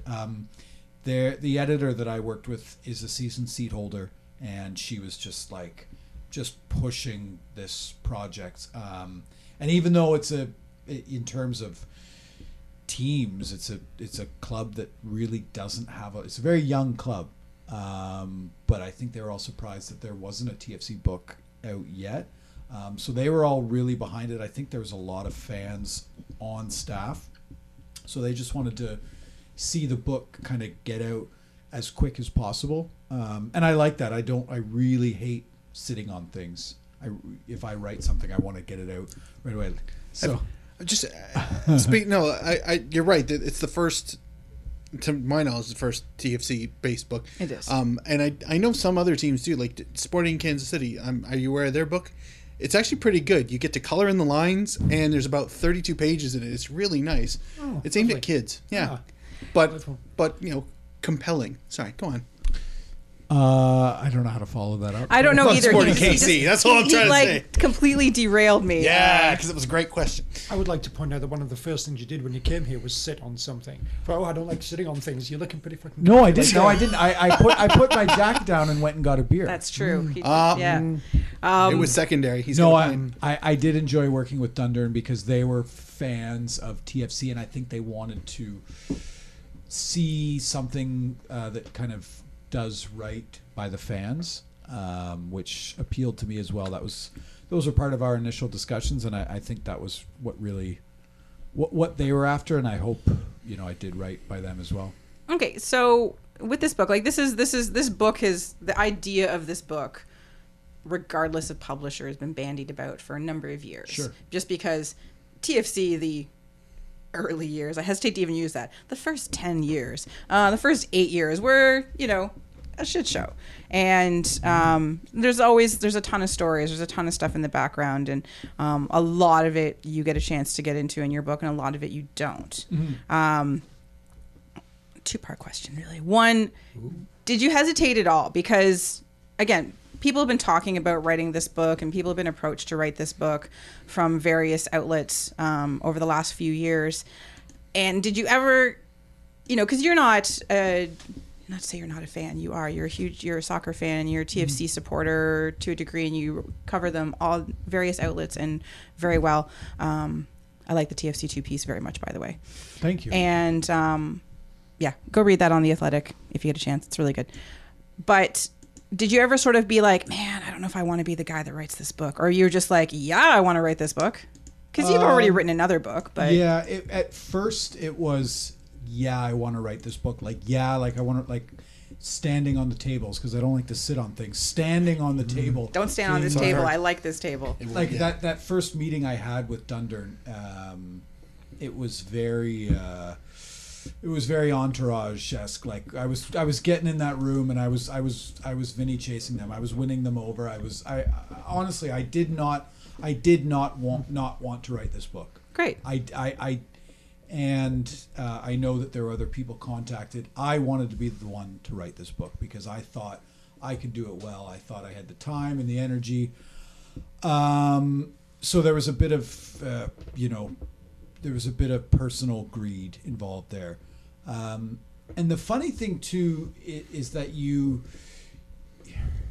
start to talk to a lot of TFC fans, and you start to talk to people that were there at the beginning, and the sense of personal ownership that people have over this club, which is not Who, us? which is not unlike a lot of other clubs. But what astounded me was a club that is essentially the age of a shitty teenager. People take such ownership. They take such ownership of this club in a way that I don't want to say I didn't think was possible, but I was continually surprised by just how, not how much people care, just by how emotionally invested people are. And I get that. I mean, it was a long first few seasons. And so then you stop and you say, it's all well and good to say, I want to do right by the fans. And then you meet a lot of fans. You're like, these are going to be tough people to please. These are people that are going to be super judgmental in a way because they lived it and it was an agonizing life to live. So yeah, you want to make sure that you tell the story properly, and I think I did that by kind of talking to a lot of people. I was proud of the reporting, but because I think I talked to a lot of people, but kind of like you said, it's generally never enough, because when people invest so much of their time, energy, and emotion in something, that you can't please everyone, because even the people that were on the pitch and they're the ones that lost in New York, and they're the ones that lost against Seattle. They still experience things in a completely different way than those who were standing there in the rain since day one. So it was a tough hill to climb, but I hope that there's something of value in there for every TFC fan, some more than others, I guess. Full disclosure, we're not having Josh on the show because he put some of us in the book. Yes. Some more than others. Yeah. What can I say? Someone's got to push. Someone's got to be like the face of this podcast, Duncan. Like if you're not willing to do it, it might as well. Duncan, be I spoke to you in 2016 for a story, so I'm just spreading it around. See, there you go. Yeah. And you're next. I did get a quote in the book. Yes, you did. It's true. From one It's of true, the you did. articles Yeah. I wrote back in There the you day. go. So yeah, There you go. I can't complain. It's a lovely quote. It's a lovely quote. Can you complain, Mark? I don't know. No, I can't complain that you had a lovely quote, Duncan. I cannot complain. Excellent. So I have first off an observation, and then which I guess would lead to a question. The main thing that kind of really stuck out to me as a sort of strange thing within the book is when you're talking about like the 2010 season, and everyone, it's all like, there's just like way too much work, and he's working people too hard and everything, and this is outrageous, and everyone hates it, and blah blah blah blah blah, and this is bad. And then you get to like 2015, 16, 17. Michael Bradley's essentially a sociopath. He works so hard and he's so focus-minded. And this is amazing. Everyone falls in line. It's magnificent and wonderful. And this isn't a criticism of you, because this is just what people are saying. You're writing down other people's words. It's not your interpretation. But yeah, that struck me as just the difference between the two. So I guess that kind of leads to the question. Well, the results were different too, right? Yes. The result. I mean, if the results are if the work is there in both occasions, and work is kind of a weird, like, nebulous term, but like the extreme work or whatever is there in both occasions, but the results are only there once. I think the difference, just in speaking to people, I think there was always, Michael Bradley seemed to be just kind of executing Greg Vanney's plan and pushing players harder than maybe some of them thought they needed to be pushed, but they always believed in Greg Vanney's kind of tactical approach and his tactical vision. And I think in speaking with some of the players that played under Preki, they didn't see that under Preki. They thought it was work for work's sake, running for running's sake, right? And fitness and running, especially in a Canadian summer, which it can get really hot and stinky playing in Toronto. Just running for running's sake can probably seem like it's working against you.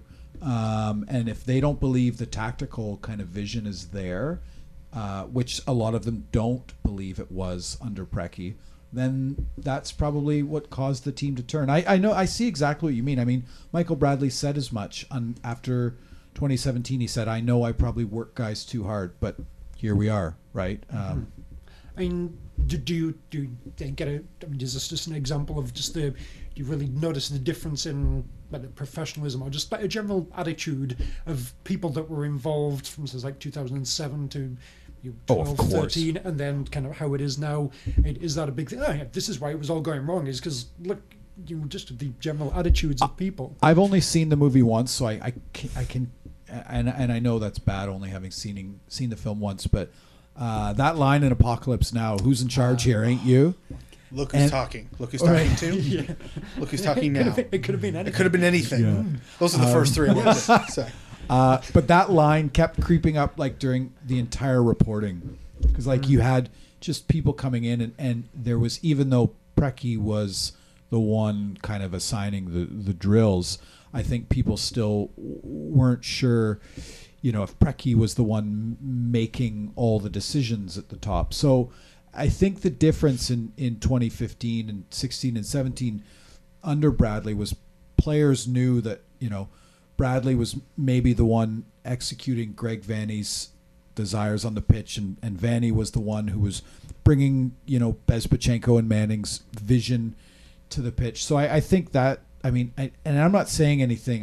This isn't a revelation. Like, this has been well documented. Like, they finally had a management structure 15, 16, 17 that made sense, and it was very clear it was top down, right? But I do know what you mean. Preki was the one, like, that was I don't know if we're going to talk about it, but that was such an interesting interview. Like, he does. Well, how long? I wanted to ask, because the people you got to talk to. So you got to talk to Preki, you got to talk to Winter. I spoke to every coach except one, and that coach was. What was Mo? Mo Johnson, yeah. Mo, which is unfortunate. Like how. How irritated are you that you didn't get to interview him for this? And I might have told this. To make himself look good. Yeah, I might have said this before, but like when the morning after I signed the contract to get working, I kind of drafted this email to people that I thought would be good to talk to, and it wasn't a stock email. Like, I kind of sent out variations of the same email to literally 50 people and I had all the emails ready, and I just hit send, in 50 people in one sitting. And I said, okay, we'll see what happens. And I went downstairs and I went to the bathroom, and I came upstairs. One new email. Someone got back to me already. Oh, it's Mo Johnston. I don't want to talk about this. Stop emailing me. I'm like, it was the first one to get. And I spoke to all these people about Mo. Yeah. And then I went back to him a few months later. I'm like, I have all these people saying this. I think it's in your best interest to speak to me for this book. And he said, please don't ever contact me again, ever. I don't want to do this. I'm like, okay. So Mo's not going to tell his side of the story, but every other coach was willing to. Some were very, very hard to track down. I was going to say, so in terms of, so you talked to every other coach. Yep. Who was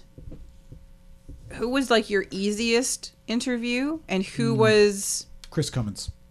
That doesn't surprise me, actually, because he's lovely. I found him easily enough and sent him an email, and he got back to me almost right away, and it was a pleasant, if not necessarily salacious, interview, but pleasant enough. I mean, you given TFC's history, you go into every interview expecting salacious. You do. You expect of course dirt, you do. And sometimes you don't get it.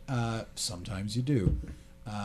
Adrian Can's abs are all implants. Right. Oh, shit. What? Rivas doesn't actually give massages. What? So what was the question? Well, so it's your easiest or your most pleasant was Cummins. Who was the most difficult interview? Was that Preki? Or difficult to get, or difficult? I imagine it'd be Preki, 'cause the first part of his email address has not to be at all, this long. No. I Preki was kind of interesting because I'd been trying to find him. He was with St. Louis. Yeah. And he got, I don't know if he got fired or he walked away 3 days before or after I sent the email to their press guy, and they were just like, yeah, sorry, we can't do this, or they said we may be able to make it happen, and then he left, and I was so I didn't think I'd find him, and then someone gave me his phone number. They're like, this is Preki's phone number, try it. And I'm like, okay. And I said to my wife, dialing scarily, I'm just gonna go to the other room and try Preki, but I'll be out in 30 seconds. Must not ask for Preki's phone number. He answered. Calm down, Duncan. Yeah. Duncan. Wait until afterwards. he answered it, and it was, you don't expect him to answer. And I gave him my pitch. I'm like, I'm writing a book. He's like, yeah, okay, let's go. I'm like, oh, all right, let's. And I'm glad I had the questions ready. And again, sometimes people don't give you dirt. Sometimes they just dig things up, and you just come out of the conversation covered in dirt. And that was the Preki conversation. I was gonna say, because like the Preki chapter or that whole chapter was like some of that stuff we knew just from knowing people in TFC media Sure. and that sort of thing, and just being around for a really long time, but not everything. Yeah. Well, I'm glad. That was an interesting look at that time period. Well, I mean, again, when it's interesting because a lot of times, like a guy like Aaron Vinter had great things to say. I love Aaron Vinter. Right. And even though the results weren't there, Why didn't you put him in charge of the academy? You should have. he comes away saying, I wish TFC nothing but the best. I want, I like what they're doing. I want them to have success. And a lot of coaches said that. Ryan Nelson, who left under pretty, acrimonious circumstances, he had nothing but good things to say generally about TFC as well. So I imagine their non-disclosure agreements come with a nice sweet check. Did you run into anybody who said I can't yes, due to an NDS? yes. Can you can you say No. names? You can't say who it is that said they couldn't talk? Not when I see that red "we are recording" button on. All right. But afterwards, with some more, what are they? Root beer stouts or chocolate cheesecake stouts? Peanut or what is butter. it? Peanut butter stout. You have to give us all the dirt because I only got 3 of those left. But yeah, there's some of that, sure. But anyway, so the Preki one was really he didn't seem concerned about holding back. He obviously still has a lot of feelings That's about the club. Yugoslav in him. Yeah. And He played indoor. He's seen shit. yeah, and players had things to say about Preki as well, because I think the Preki time was also interesting because that's when I think fans and media and fans had kind of were starting to reach their breaking point, being like, Yeah. this enough. Like this is sure. You're allowed. There's a grace period in the beginning. And then you get close, with what happens in the Meadowlands, and then you hit that breaking point where it's just like, again, who's running things, who has a clear soccer vision for this club, and I think the Preki hire was a very clear sign to fans that whoever is in charge of this club doesn't understand MLS. Right, and that was the case. Even though Preki was a very established MLS, Yeah. Which is bizarre. it wasn't it was the furthest thing for what TFC needed, because after what happens in 2009, the way 2009 ends, the way they just decide to blow it up and say, we're soft, so we're going to get a guy who's going to run this team into the ground. It's like instead of them building, they just deconstructed and said, no, now we have to build from the ground up, when there were pieces there and there were signs of progress there, right?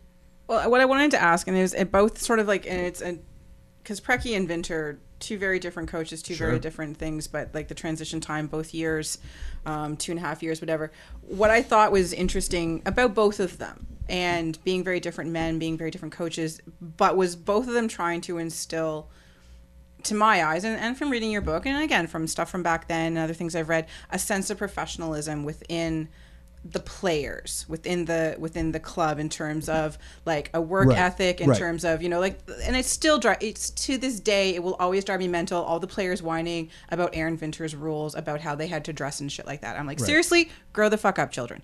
But you talked to a lot of players as well for this book, and players from those eras and players Yep. from the current era.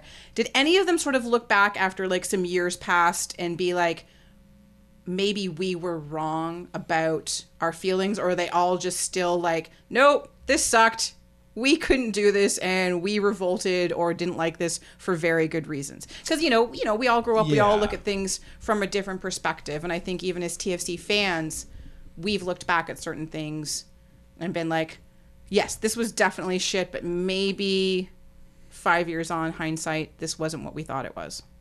Short answer, did players look back and say maybe we were wrong? No. And I think That's interesting. It is interesting because to me it just accentuates just how big of a line in the sand Yeah, wow. these coaches drew. And again it I have a lot of time for I have a lot of time for anybody who answers my phone calls. But I do. But We should get Josh's phone number. But I have a lot of time for anybody who believes in building a club from the ground up, which Aaron Vinter seemed to want very to much. do. The problem, of course, was that Aaron Vinter, like a lot of people who were hired by MLS, brought a distinctly non-MLS approach. Yeah. Right? You had so many people that came in and didn't understand the intricacies of the league and said, well, it worked over here, it's going to work here.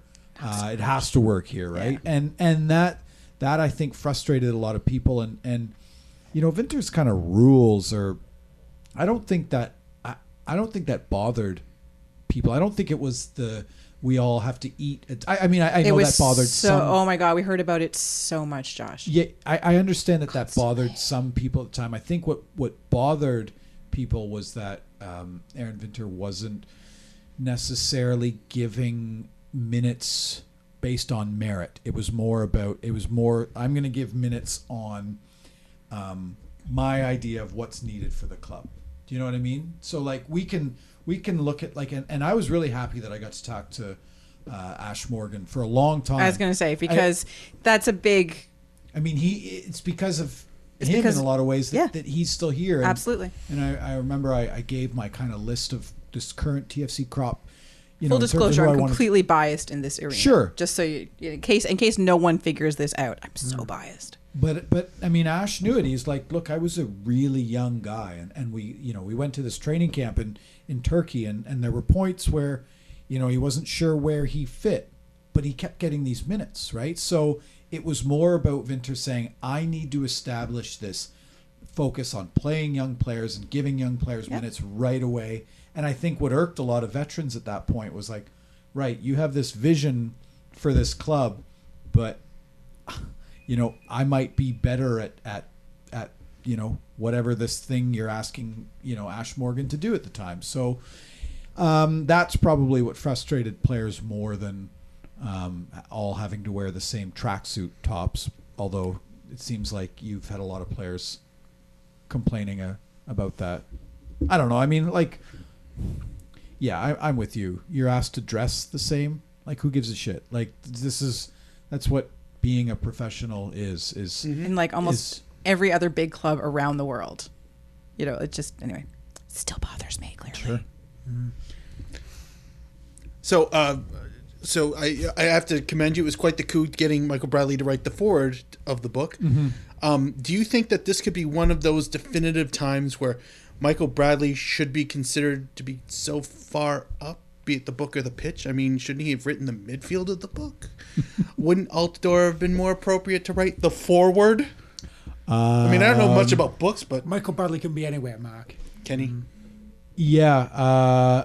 Again, I'm happy anytime anybody answers my call, and Michael Bradley did. But yeah, if that's the case, I should have got Defoe maybe to write the forward. I should have got Yeah.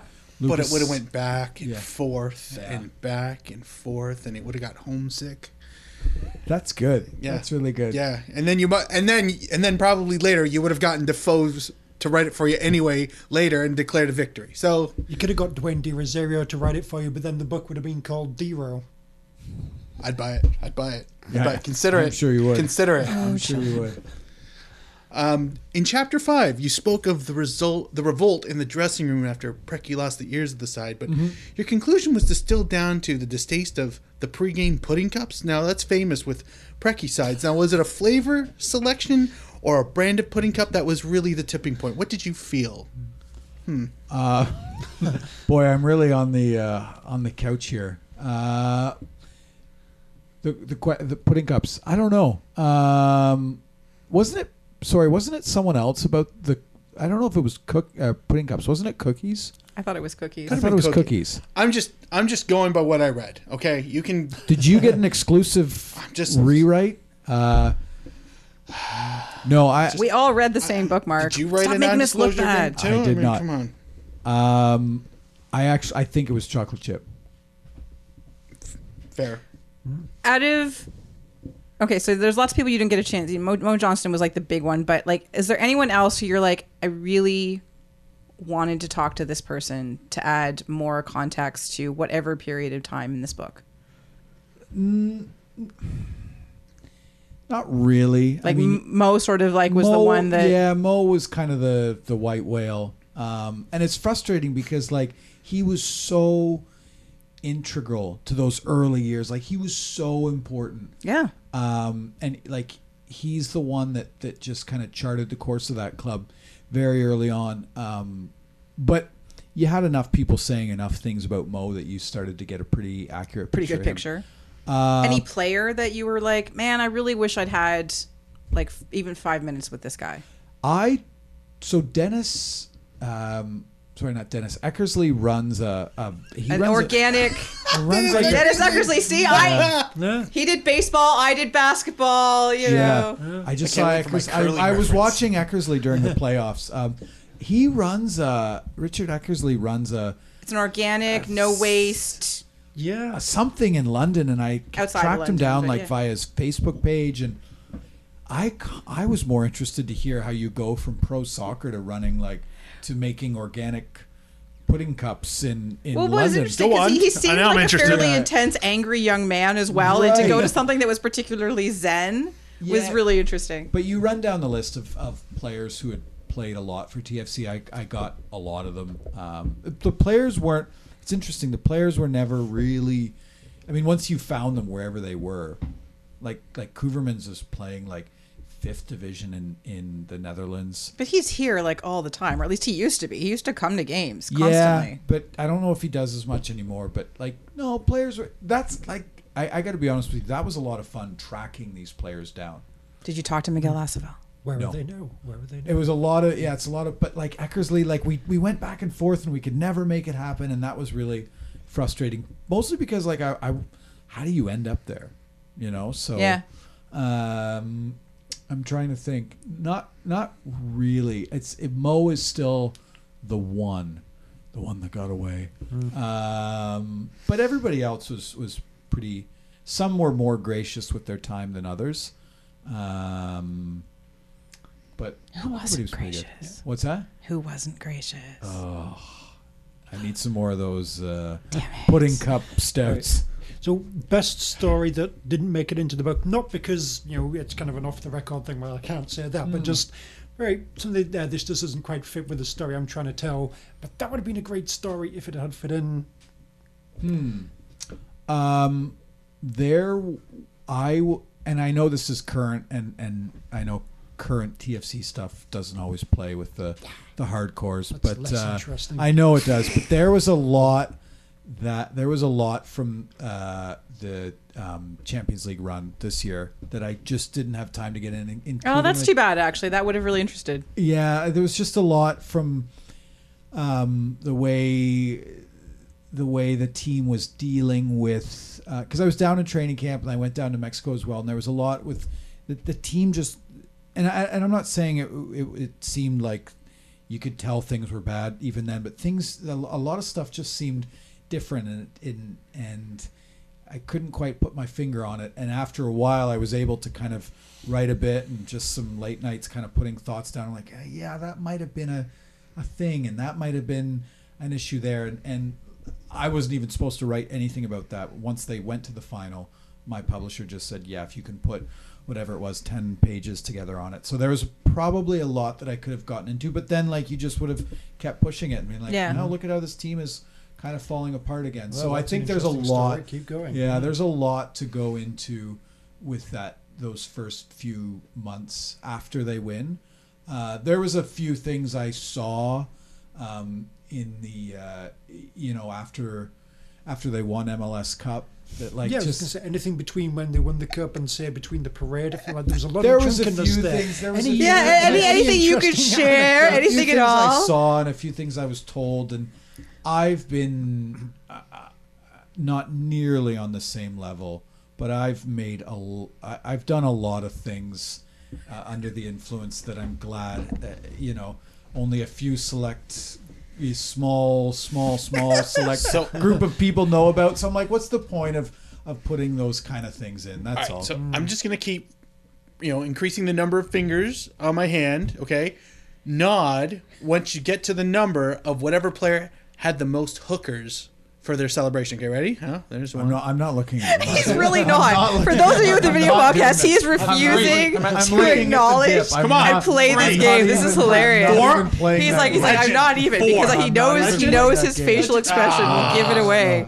It's actually quite hilarious. I can't do it. Fine. No, you kind of see and hear things, and you're like, what's the point? Like you said, like we were talking about earlier, these guys were worked to the bone. Not even let them have their fun, but just As long as they're consenting adults, seriously, let them have their fun. But in all honesty, we all watched that parade and we all saw Josie's speech. Was that not enough for stumbling off the people? bus. No, was that not enough? That wasn't J-Chat. That was everything. great. That was everything I wanted, and then some. That's the kind of stuff you don't see from pro athletes every day. So I'm like, what's the point of adding to that, right? So, All right, I know they had a time. That's all I can say. They had a time. I know Mark has a question, but I just so the book is the book is done. The book has been out for a month and a half now, Right. Or not quite a month now actually. And looking back on it, like you've done lots of interviews and lots of people have read it, and I'm sure given you lots of feedback. But looking back on it as a finished product, as an author, is there any one thing that you wish you could change about it, or are you still are you pretty much look at it and be like, you know what, no, I am content with how this book turned out, how it was written, the tone of it, all of those things, or you're just like, man, this one section.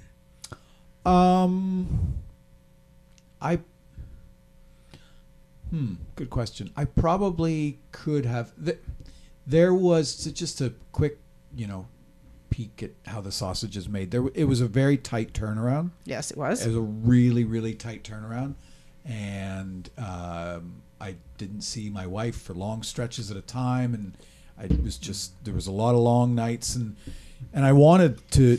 I probably wish I could have given it a really tougher edit. It's funny, the publisher said take more pages, and to any writer, it's like, wow, more pages, more, really? Yeah. Okay. But then you just stop and say, I wonder if I could have just given it a more, I don't know, it's just things like, wow, I probably didn't need that extra adjective. I don't know why, and that's about it. Maybe I could have, if I had another year, maybe I could have gotten Mo, but no. Otherwise, there's no point in being super. There's no point in really saying I wish I would have done that, because then that's what people are going to look for when they read it. So. No. So everyone, so look out for that one adjective. Yeah, you'll see it. You'll find it. You'll see it. You'll know. Trust us. You'll know when you stumble across it. We all did. We're like, find it, wow, get what the across. hell? No, it's honestly I was happy that I had the chance to do it. I was happy that hopefully the people at this table enjoy it, because you're the people that I was writing it for. Very much. And hopefully, Yeah, if you haven't read it, read it. Seriously, it's very good. So yeah, it's interesting to go back and talk to all these people, because our dear friend Jimmy said it best. This is a club that has lived many lives, and it's true. You talk to players or coaches that their time at TFC was separated by 8 months, but they tell completely different stories. This is not what was incredible about TFC is their time, their X amount of years does not blend together. Like you can say 2010, and it a bit because they're still a relatively new team, but you can say 2010 and you know exactly what happened. Oh, yeah. And it's not 2011 and it's not 2009. No, it's so different. So to me, that was really fun, and that made structuring the book pretty easy. Yeah. Although I do want to say, sorry, Mark, I know you have any. I am so glad that the Nick Soolsma crazy girlfriend story is finally in print. Instead of the thing that we all talked about, like, you all know about Nick Soolsma's crazy girlfriend, right? Yeah. I got that email. Huh? I was playing golf with my dad, so I was like, I can't really pay attention to this, but what? Is this even true? And then, kind of everyone talked finish, about it. and, the messages I written got about this for weeks about Nick Soolsma's behavior.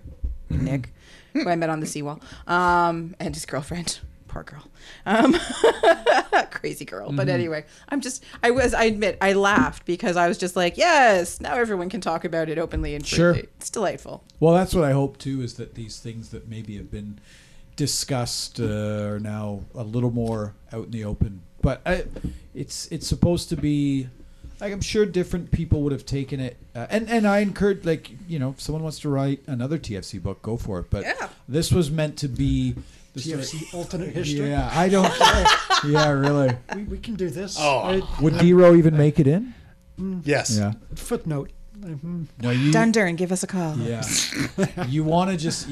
I just wanted to have the people that were there tell the story and kind of get out of the way a bit and let people kind of form their own conclusions afterwards. But if Mark likes it, because Mark didn't make it in, but if Mark likes it, then I can leave here. Oh, he just totally stole your thunder, didn't he? So Get him, the Mark. last Go. question I have: you performed extensive research and interviewed so many names from the past and those currently associated with the club. Right. You interviewed friends of the show, Paul Byrne and Bill Manning.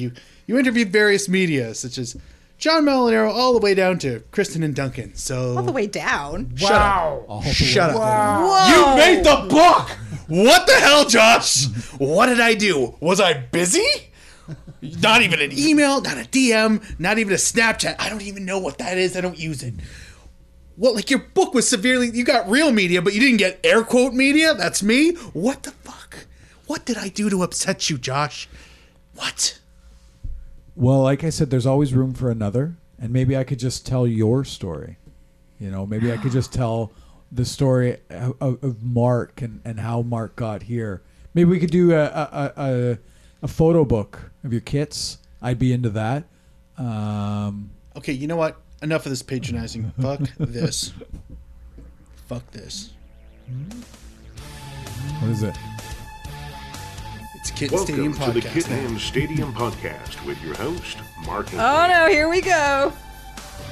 Hello, everybody, and welcome to the Kitten Stadium Podcast. I'm joined this week by Kristin, Duncan, Meow. and special guest Joshua Kloke. Meow. Yeah, great book. First off, let's get to some business right off the top, because God knows I won't hear the fucking end of it otherwise. Oh, that is a nice stadium. That is a really pretty stadium. Yeah. What stadium is it, Mark? So Audi Field is the new stadium for DC United. It's got the end zone's fucked up. it's got 20,000 seats. Costs around $400 to $500 million. Apparently, it's walking distance from the current Expo Stadium, aka Nationals Park. The Stadium Bowl is it's one tier for the most part. That's 90% complete because they left a gap for the Heineken rooftop beer garden thing.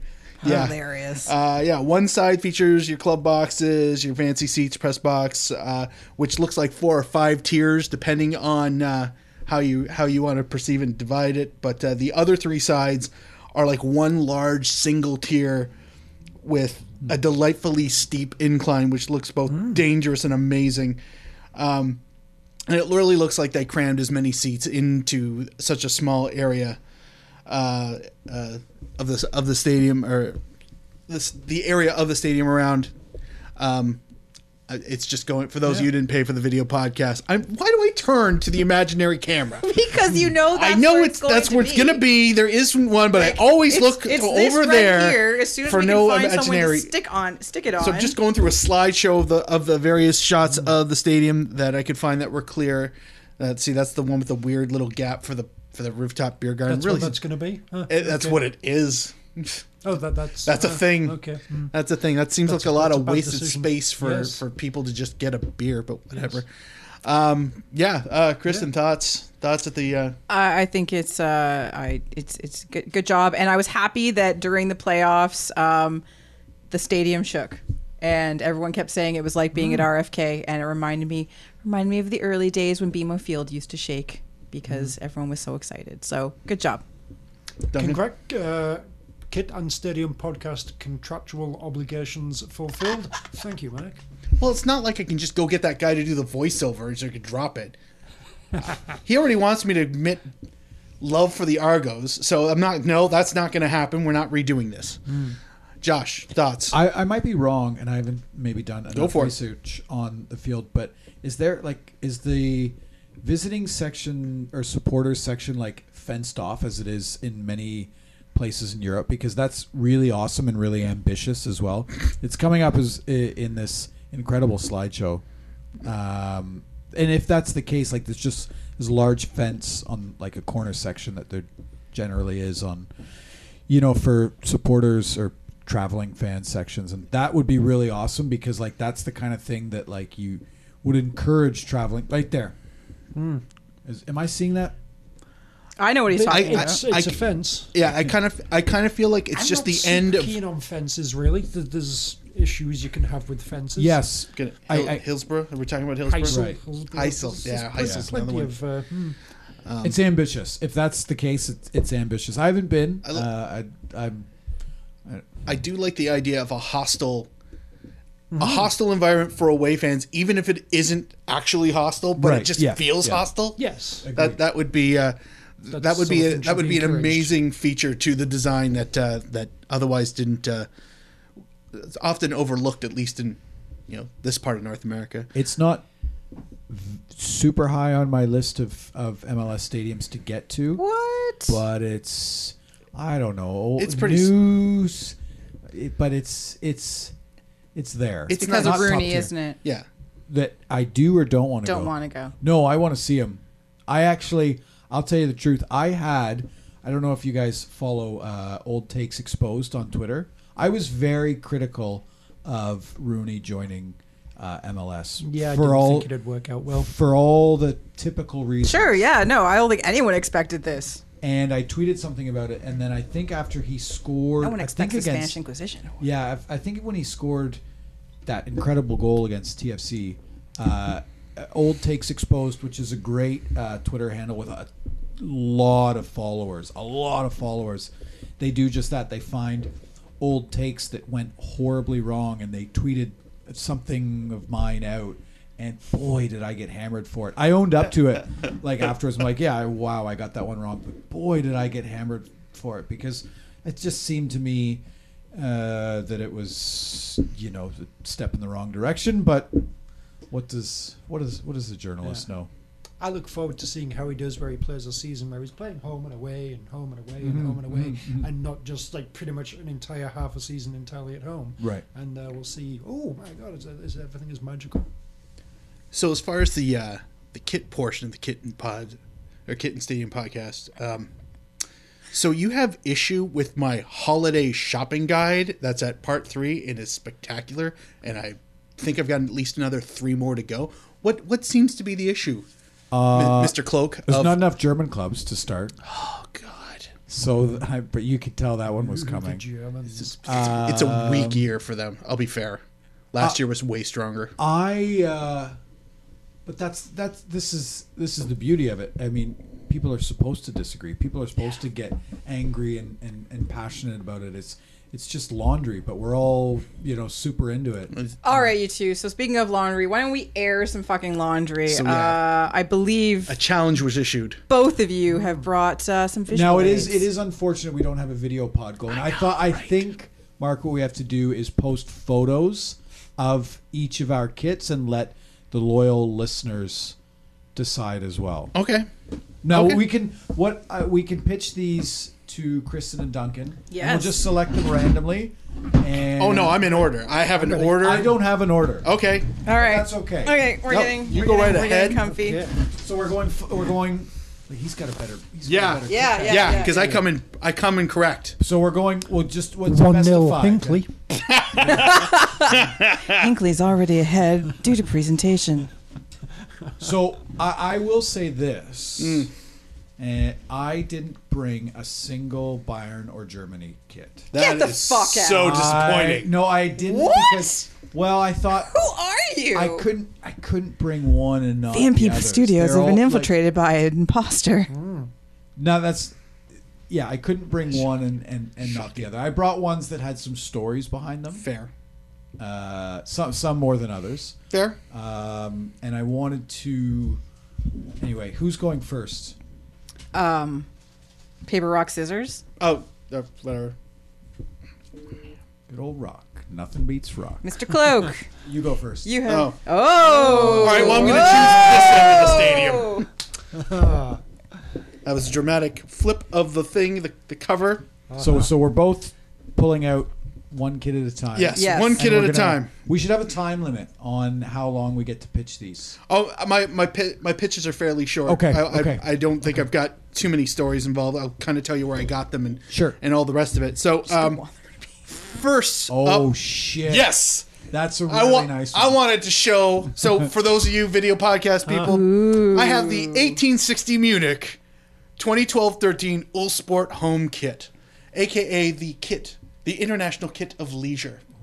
I got a colleague to pick this up when they were visiting. It is It's sponsored really by Aston pretty. Martin. We'll In post the- pictures, we promise. Yeah. In the imprint of the fabric, you can see tiny little lions You totally can. from which That's a great look. I know I'm supposed to not get behind 1860. You got the tags and everything. yeah. 1860 put out incredible looking kits. do. They really do. That's a really. I really wanted their Oktoberfest one from about 4 years ago, but they were gone before they really hit. So colleague picked that up. The sponsor makes that shirt better. It's so am I? Wow. So Seriously. Duncan, What? that's amazing. I don't so, even know how to form sentences right now. Who colleague- are you? And what did colleague you do picked with this up Duncan? after much begging and overpaying for shipping and extra beer money, and he graciously did it. All right. So- Josh, If we're doing that's a that, strong Josh is start. rummaging in the Because bag. you There's only one mentioned team in it. Munich. Here we go. if we're talking Oktoberfest kits, Oh, what's happening? No. You do not have that. this is a. Holy fuck! This I can't is believe you a. have I think that this shit. is from last year. Sonnenhof Großpatch, which is I believe it's a fourth division, third think it's a- division club. Yeah, because they're playing. So Oh you my gotta get a God. look at this. It's Where do you see literally- it? It's God damn it, that's great. It's a Hummel kit with a local beer manufacturer on it, and it's a red plaid with the Lederhosen literally on the kit. Yep. And just like the little thing for the collar there, it's got like the little black bits there. It's just like a collar of a shirt. Yeah. Wow. Oh, it's so pretty. Yeah.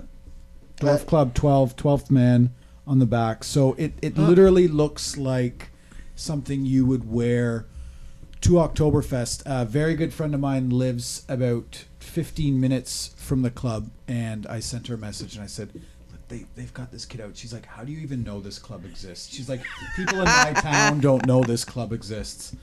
So if we're going Oktoberfest versus Oktoberfest, there you go. So how does it work, you guys? It's a very good question. How does this work? Are we doing this round by round? I feel like we do should. round by round. Yeah, That's fine.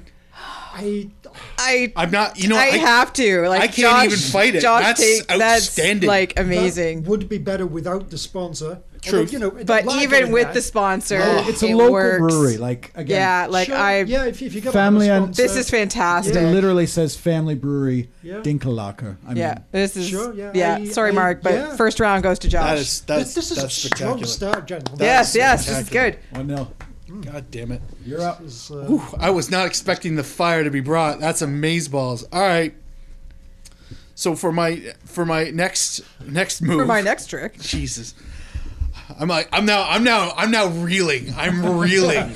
He's sweating. He's in I'm the like, corner. yeah, He's like I'm cowering. like, in my the- jaw just got jacked right at the end. Someone of the, mop his brow. All right, so this is my Manchester United away, One of the few Manchester United kits I like. 2013-14 Nike, navy black gingham pattern. I really wanted the home one of this, Right. Which looks much the Yeah, same it as does, that it one, does. except they were weirdly sold out of larger sizes, so I just kind of passed. But this one, for whatever reason, was available, and it's still gorgeous. I did always love United's Nike kits. They sometimes some of their Adidas ones are. Agreed. Ugh. Agreed. Yeah, there's nothing on the back, but yeah, simple. I've a nice, simple, clean kit is really understated. That's a nice one. Thank you. So let me try and It's find okay. it. Sponsor. Not good. It seems like it seems Better like than you both Chevy. have different things. Yes. Sponsor's a big one for you. I get. Oh, It's Fuck it's big for me, sponsors, but it's always. much bigger for him That's than the it is one for me. worked out well, but yeah, Okay, I'll go simple as well. This is I would buy lots of kits if sponsors didn't exist. really. Yes. Yeah, I'm not going to turn myself into a billboard. Ah, This is FC Basel's from last year, and I like it for a few reasons. I love if I were to ever collar's start, great. yeah. So sweet collar. I'm a collar. if I were to ever whore. start a football club, it would have to be blue and red in terms of color scheme. The collar is just tremendous. It's a beautiful collar. Again, I had a friend who's in Basel on business. I said, I love this kit. Can you pick it up for me? He got me the Champions patch, Ooh. which was quite awesome. But Schweizer, just what does it say on there? Was it the Schweizermeister. Ah, Um, Shitmeister? Is that what that means? it's Wrong- a, that's wrong. a No, rough that's translation. Scheiße. No, to me it's just and the sponsor Novartis is quite understated. Yeah. They I don't just- they don't do a lot of garish. For me, it advertising. loses points by the obvious attempted theft of a crest. So Right. But I love the blue and I just love the blue and red trading off. It's just it's something I look for kits that I could wear down Queen Street or Roxy as Hipster. well. I feel you. I feel you. So I think we're going clean for clean here. my vote goes to Mark for this one. I think you both brought it down a notch with this one from the Oh. excellent opening.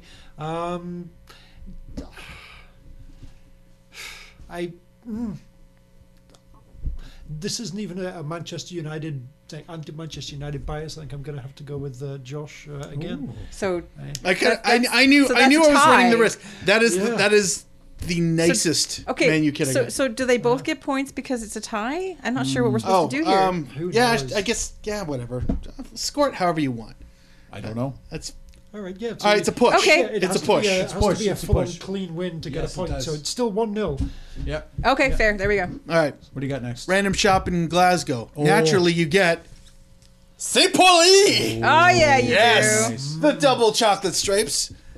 2011, 2012. Do you football? I don't even think they exist anymore. Yes. Tony's got the home one of this. Does he really? Yeah, he's got because I went and bought this, Platz in the took the sun. picture, and How the fuck did he get that?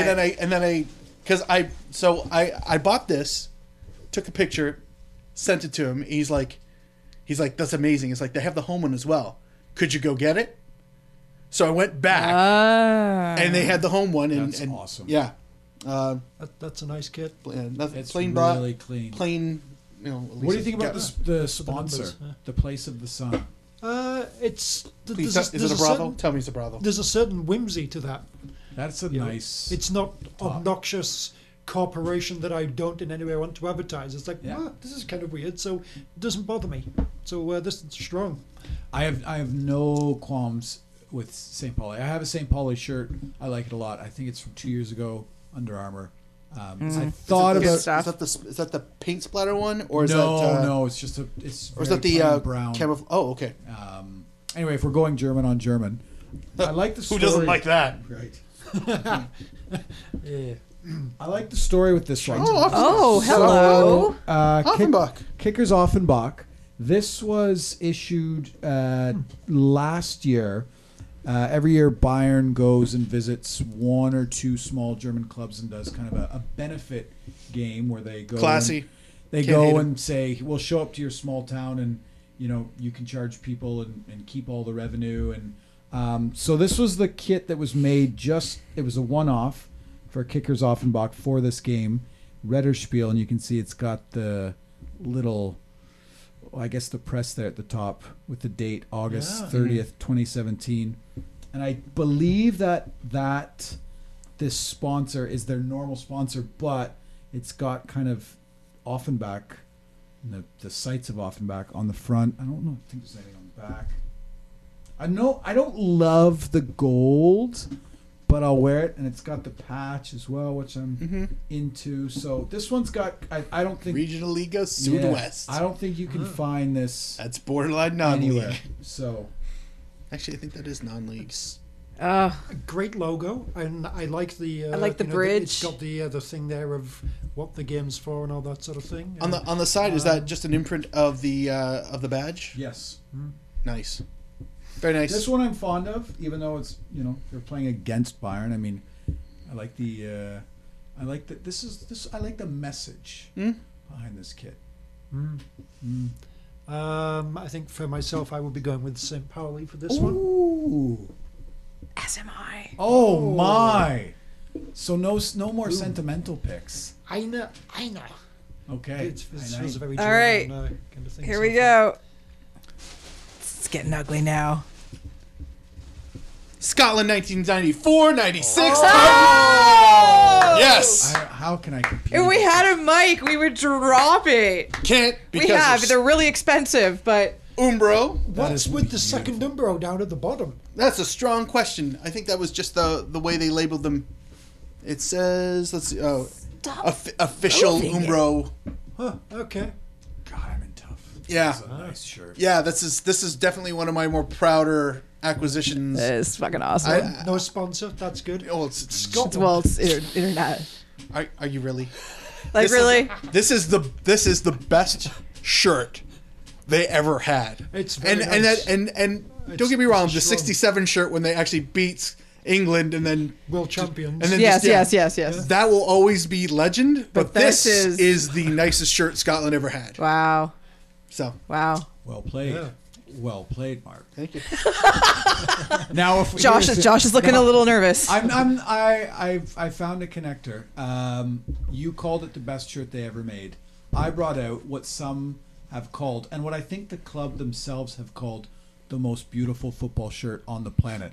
Also, sponsor free. Oh. I believe it's from 2, maybe 3 years ago. Sampdoria's shirt. Oh. Get the fuck out. You own a Joma. I do own a Joma. All right. This is sorry. I have to interrupt. This is especially delightful because of CanCon FC badge, Fraggle Rock. Right. Oh my god. That's that. So there's no sponsor here. very Joe, nice. do you own any Joma shirts? No, I do not. They are surprisingly comfortable. Really? And they fit well, and they're well kind of put together. I have major issue with Joma shirts in general, just because for the most part they look like they're phoned in. Like I find that for every 10 unique kits they do one that's just absolutely smashing. They did Bulgaria away. Ricky. I'm not sure if it was last season or season before, and it is regal. It's absolutely regal, made by Joma. So Is Ricky actually a player, or is that Ricky is an somebody I know? Argentine forward, Oh, okay. and I only learned that when I bought it. No, look, Football is educational. I do like it's. I don't think it's this one, but I think on their one from the year after, the year before, it literally stitched into the shirt says the most beautiful football shirt on the planet. So it's blue. It's got the white, black, and red stripes on it. If you're not going to check out the photos, to me, sponsorless as well. Yes. So That's Duncan, huge, yeah. we're on a hope and a prayer. Trying here. to sway the jury. I am. I don't know, man. Again, this is and that collar. That's a sweet collar. That is a sweet it's a collar. really nice collar. Button up collar and everything. Added the same ribbon from the chest along the collar. That is pretty. This is the only Italian shirt I own, and probably only the only one I ever will. Fair. Big fan of this one. But Did they 94 play Scotland. Did they play the whole season in a sponsorless jersey, or was this just like think a so. no, I don't think they ever have sponsors. Excellent. All right. I don't know what to do. The Scotland. I one- know. Scotland I one realize is- I'm it's playing pretty, but against him. It feels a bit gimmicky, whereas that is just you've God, you done, should see the other Scotland kits I you've done own. your Not nice. the basics of a Sampdoria kit of what it should be. You've Can you done hold that them both up at the same magnificently. time? I'm Sampdoria. Oh, you're a bastard. I mean, hi, Doug. What to do? They're both It's really one for good. Des Walker and David Platt. I have to go Scotland. Oh, another push. Score is still Alright. tied. One- Oh, Comes this is down it. to the final kit. Final kit. One. I hope I've Wow. chosen my horse properly. Oh my god. I'm so nervous. So am I, because I feel. What do you got, Mark? This could be big. So, I got stupid lucky. I'm gonna say it right there. I got really lucky with mine too. This is very exciting. I happened to just at random go onto Kitbag, and they had one of these. It's a reissue Okay, that's fine. that just came out for the 1993. I know what this is. Yeah, 25th anniversary of when Olympique Marseille became gods. This is one of the most beautiful kits ever. And this is probably the most gorgeous kit I own. Just because, first It's of all, so I've fucking always pretty. wanted one with the stripes over the shoulder. Yeah. And by the time I really got into it, I had no cash because I was still in high school. And yeah, it's got an emboss on the back of celebrating the 25th anniversary. I don't know when this kit actually came out because they're now a Puma shirt, like they're Yeah. a Puma company. But it's pretty much identical. Like I own a reissue of Germany's their 90 kit, which is to me one of the The one with like the, the stripes. stripes down the middle. Yeah. Like, Yeah. that's to me like That's one of the best iconic. of all time. So reissues, no qualm there. Beautiful shirt. Ooh. I've seen Mark wear that shirt once. He was so excited about it. His oh my nipples god, were my poking nipples out. were poking through. I took a photo, but I couldn't post it because nipples. Yeah, it was full nip. No, I get excited. it. full on Yeah. dials. You couldn't. I begged him and he didn't, and I thanked him for it. So Well played. So I also got lucky with this There one. is Mark. And there are the nipples. oh wow, yeah. That's not for home consumption. Full on. Got lucky. You know, it was partially cold. I'm not even gonna lie. I was happy to wear All it. right. Got Back- lucky with this one. Also white. A white kit. I love anything crossover. I love anything that gets inventive. I love anything that gets creative. Admittedly, this was one of those take my money. It's a bit of a cash grab. That's exactly what this one was. I get it. Right. I get guess it. all kits are, in a way. This appealed to two of my deepest loves, and so I don't know if I've ever gotten my credit card out as quickly as possible.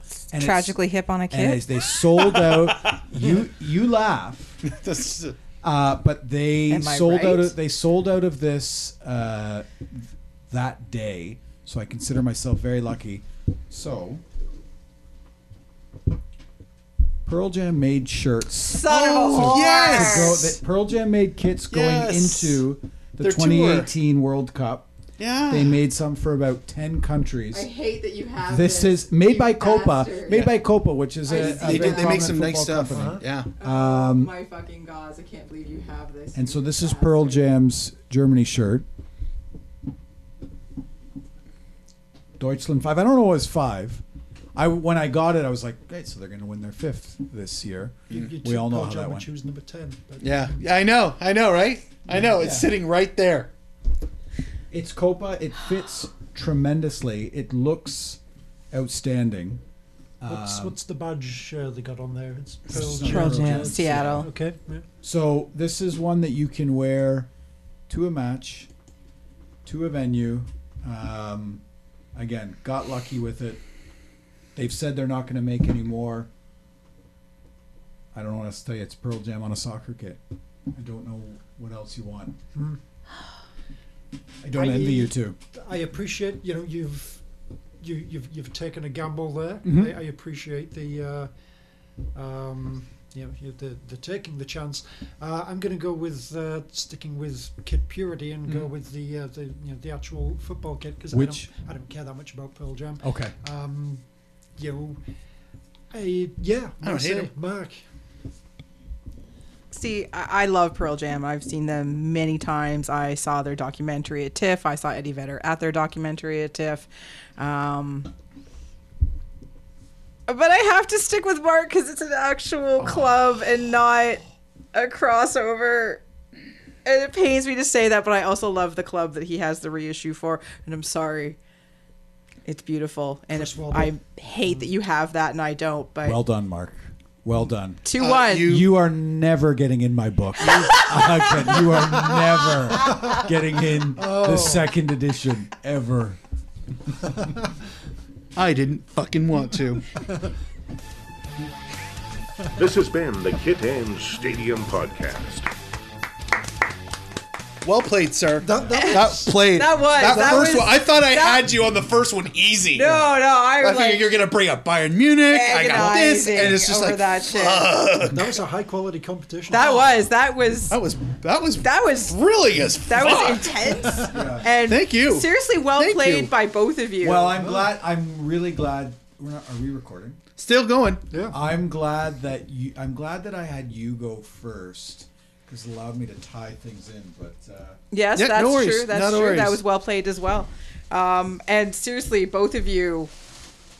Are you post those photos so we can maybe have the listeners? Yes, no, I'm going to. I took yeah. pictures of each, and we'll get those. I'll send those to Mark to post with the show. Twitter polls and all that. Indeed. Sort of thing. All right. Well, this has been shockingly a long show. I know you're all surprised. It's 2 hours 15. We've done longer. But has been a delightful show, informative on many levels, and return of the first interactive Kitten Stadium podcast we've ever had. That was weird. I enjoyed it. That was weird, but it was Intense. excellent. So I believe that is the end of our show. I think people have said Kitten Stadium podcast should be its own thing. Right. This is the future of Kitten Stadium. There we go. Yes. You, a special guest, 5-on-5, 10-on-10, whatever it might be, until you run out of kits. I need a budget for kits, and now I need a nap because that was draining. Can't imagine what it's like to have a kid. Fuck. Join us next week when we look back at what happens with the U Sports draft, see who advances to the next round of the MLS playoffs, preview the Canadian men's national team's match against St. Kitts and Nevis. Ooh. Kits? Yes, and more. Sorry. I would like to thank our panel out there on the Twitterverse. Duncan D. Fletcher, Mr. Duncan Fletcher. Hello. Next to me, as always, with a Kit Nerd Mark on the tweet machine with a K, not a Q, Mr. Mark Hinckley. Also, to be fair, that first one was a Hummel kit, which is kind of it's true. If you were scoring it out of 5, you had a 6 in your hand. So, really, very huge amount of thanks to our special guest, Mr. Joshua Kloke at Joshua Kloke on the Twitters. No, J Kloke on the Twitters. Joshua Kloke. It is Joshua Kloke. I was right the first time, and then I second guessed myself. I don't know. I've got the terrible. notes are correct. You're fine. Author of Come On You Reds, history of Toronto FC from year 1 through to their Cup win in 2017. Give it a look, give it a read, pick it up if you haven't already, if only for the early year stuff, because super fun. It's so good. It's so good. So good. Excellent. Thank job. you. If only for Kristin and Duncan's quotes. Is Yes. What you Yeah, want. yeah. Kill it. I'm like half I'm a cut your chapter. mic now. You're fine. Yeah. You're absolved. Chapter 13 is Anyone out illuminating. there that has bought one, if you want to get the page where I'm quoted autographed. Yeah, we're happy to section sign our 117 pages. on We the really TFC are. game. I'll come there. I'll sign my page. You guys. As for me, you could find me on the internet, yes, the entire internet, at KZ Knowles. I've been your host, Kristin Knowles. And until next week, Toronto, get used to it.